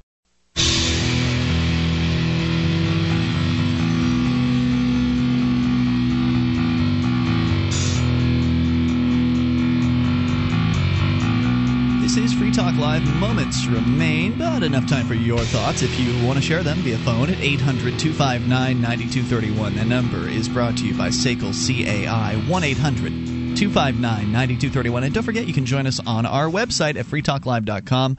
You can enjoy the various features we have there completely free, and if you want to support this show, considering we give the website to you, you can do that by becoming a Free Talk Live amplifier for as little as $3 per month. We'll take that money in and reinvest it into the show, getting on more radio stations around the country and bringing more internet listeners on board, exposing new people to the ideas of freedom.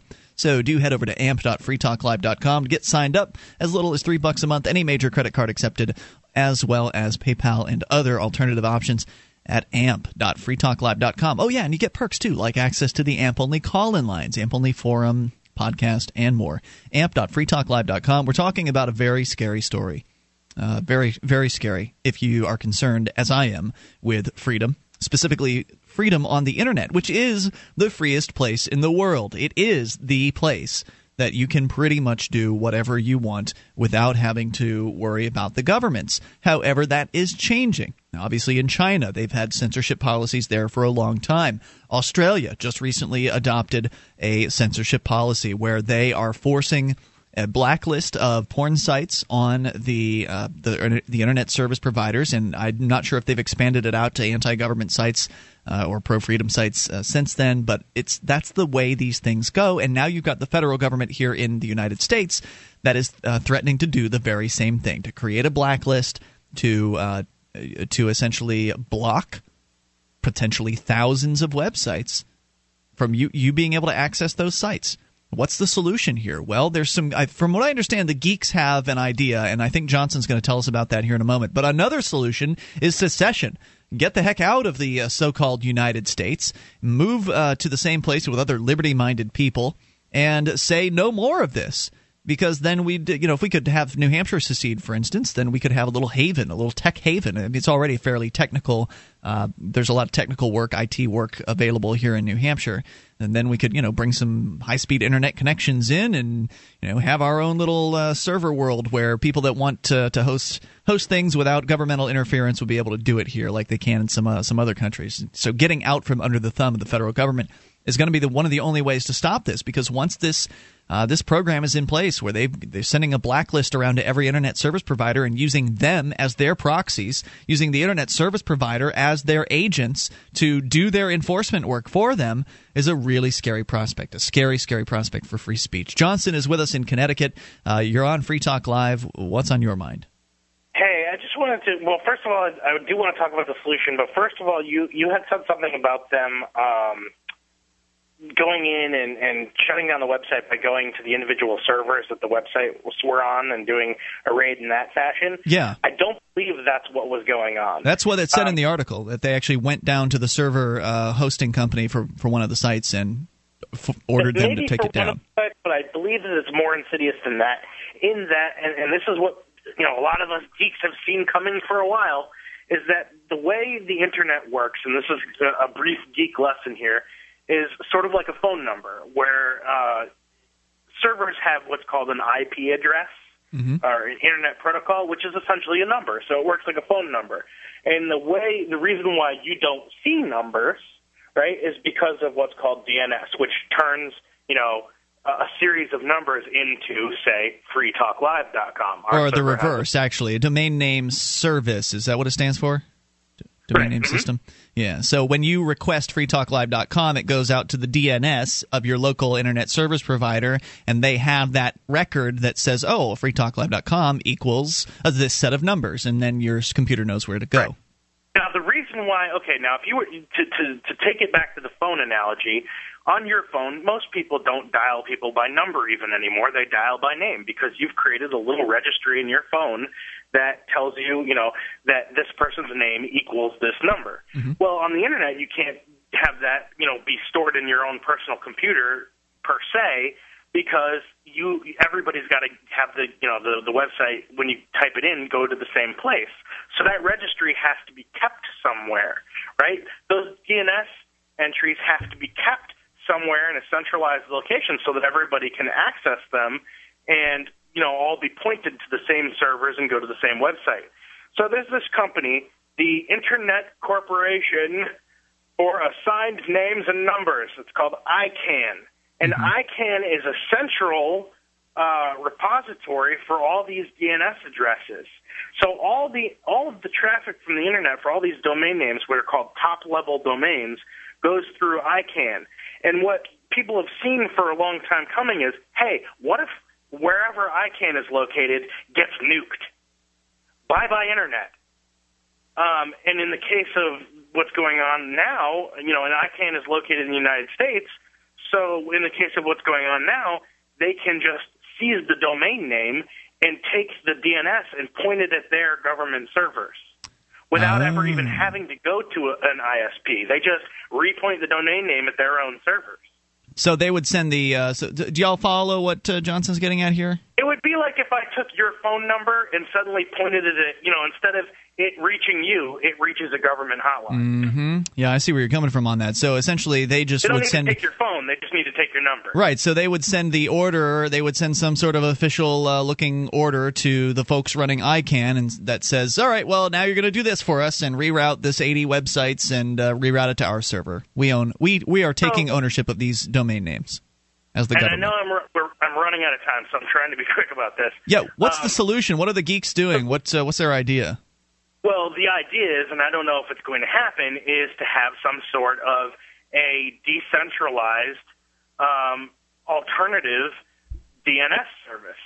So it's not centralized. It's a decentralized DNS service. But here's the problem with that, and there are a lot of legitimate concerns, is in regards to security. Because if you can have fake spoofed DNS, then all the problems that we have right now with spam and viruses and all these things that are already massive problems, imagine those being magnified to huge levels, because if you can spoof DNSs, then you could be going to what might look like a legitimate Google.com or a legitimate FreeTalkLive.com, and boom, when you get to the site, you're now at, something that's totally different, totally not what you were expecting, which would include maybe even your banking site.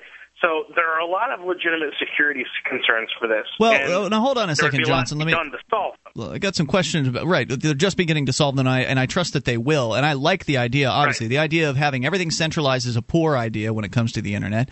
And having it decentralized is great. And I see what you're saying in that I could set up my own domain name service, and if I could somehow get people to subscribe to it, or if I was running an internet service provider, I could have that operating and route people and steal their credit card numbers and things like that. But on the other hand, if you have some level of certification to internet service providers to certify that they're using the accurate decentralized domain name service, and that I would think that would handle the problem. Like, for instance, right now, I've actually changed my DNS from my default internet service provider to OpenDNS. And now OpenDNS is a really neat service, and I highly recommend it to anybody out there. It's complete. I actually use Google's DNS. Oh, service. Really? Okay, I didn't know they had one, but OpenDNS. I'm sure a lot of people would be like, because a lot of people don't trust Google. But I was unaware of that, but I was aware of OpenDNS, which basically you just set it, you change a couple settings in your router, and you use a different DNS system. And there are benefits to this. If your local DNS goes down, you're out of luck. You can't access websites unless you have that numeric code, that IP address to put in. Whereas OpenDNS, they're not going to go down.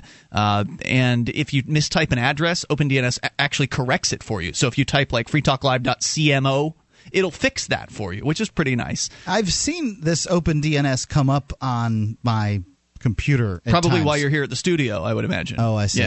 Yeah, so you're going through my router, and so that's why you're getting that. So like OpenDNS would be certified. They would be, with whatever certification comes up for this decentralized group of DNS providers, they would all have to agree on some level of standards. And then if your ISP wasn't certified, you'd be in question, wouldn't you think?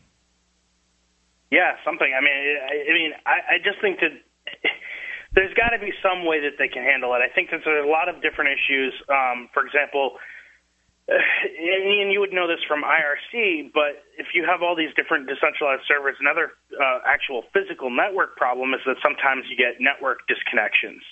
And having it be decentralized, you might get what's called a net split, where two servers are not communicating, in which case you might get traffic problems where you wouldn't be able to access certain websites because you wouldn't be able to get to the network that held the DNS. Well, if it comes down to it where the government's censoring the internet, we'll take what we can get, right? I got one last tip before I go. Quick. If you're security conscious and you use a coffee shop, Google Fire Sheep. Fire what? Fire Sheep. Google that. All right. Thanks for the tip. Appreciate it, Johnson. Good night, stuff. Johnson. Hopefully we made that accessible for most of our listeners to understand. Were you guys following it? I knew that it was something for computer people. You got to jump in with questions. Welcome to Living Healthy Naturally, with information and advice on how to improve your health and wellness with natural remedies and nutritional healing. Here's renowned naturopathic doctor and certified nutritionist, Dr. Lindsay Duncan. In today's go-go world, it's so incredibly easy to consume the wrong kinds of stimulants. And what do these unhealthy stimulants really do for you? They make you feel jittery and nervous. And then at the end of the day, they have a crash effect and then it wears off. We all know that feeling. And then what do? We consume more of these unhealthy stimulants. Look, if you want to get off the merry-go-round of stimulants for good, I tell all my clients to make sure they get the proper amount of omega fatty acids and B vitamins in their diet. Omega fatty acids feed your heart and your brain and your body so they function properly and more energetically. A great source of these omega fatty acids is the acai berry, and Genesis Today has created a great tasting juice that contains naturally energizing omega-rich acai with added B vitamins. Now, this will help you get some of the needed energy support in a healthy and convenient juice. Drink a glass of delicious acai berry juice from Genesis Today, and you'll be getting all the healthy omegas and B vitamins you need to be energized and fit. To learn more about living healthy, naturally, and acai berry juice, please visit genesistoday.com. Acai berry juice is available in the refrigerated section next to the OJ at all Walmart, Sam's Club, and Super Target locations.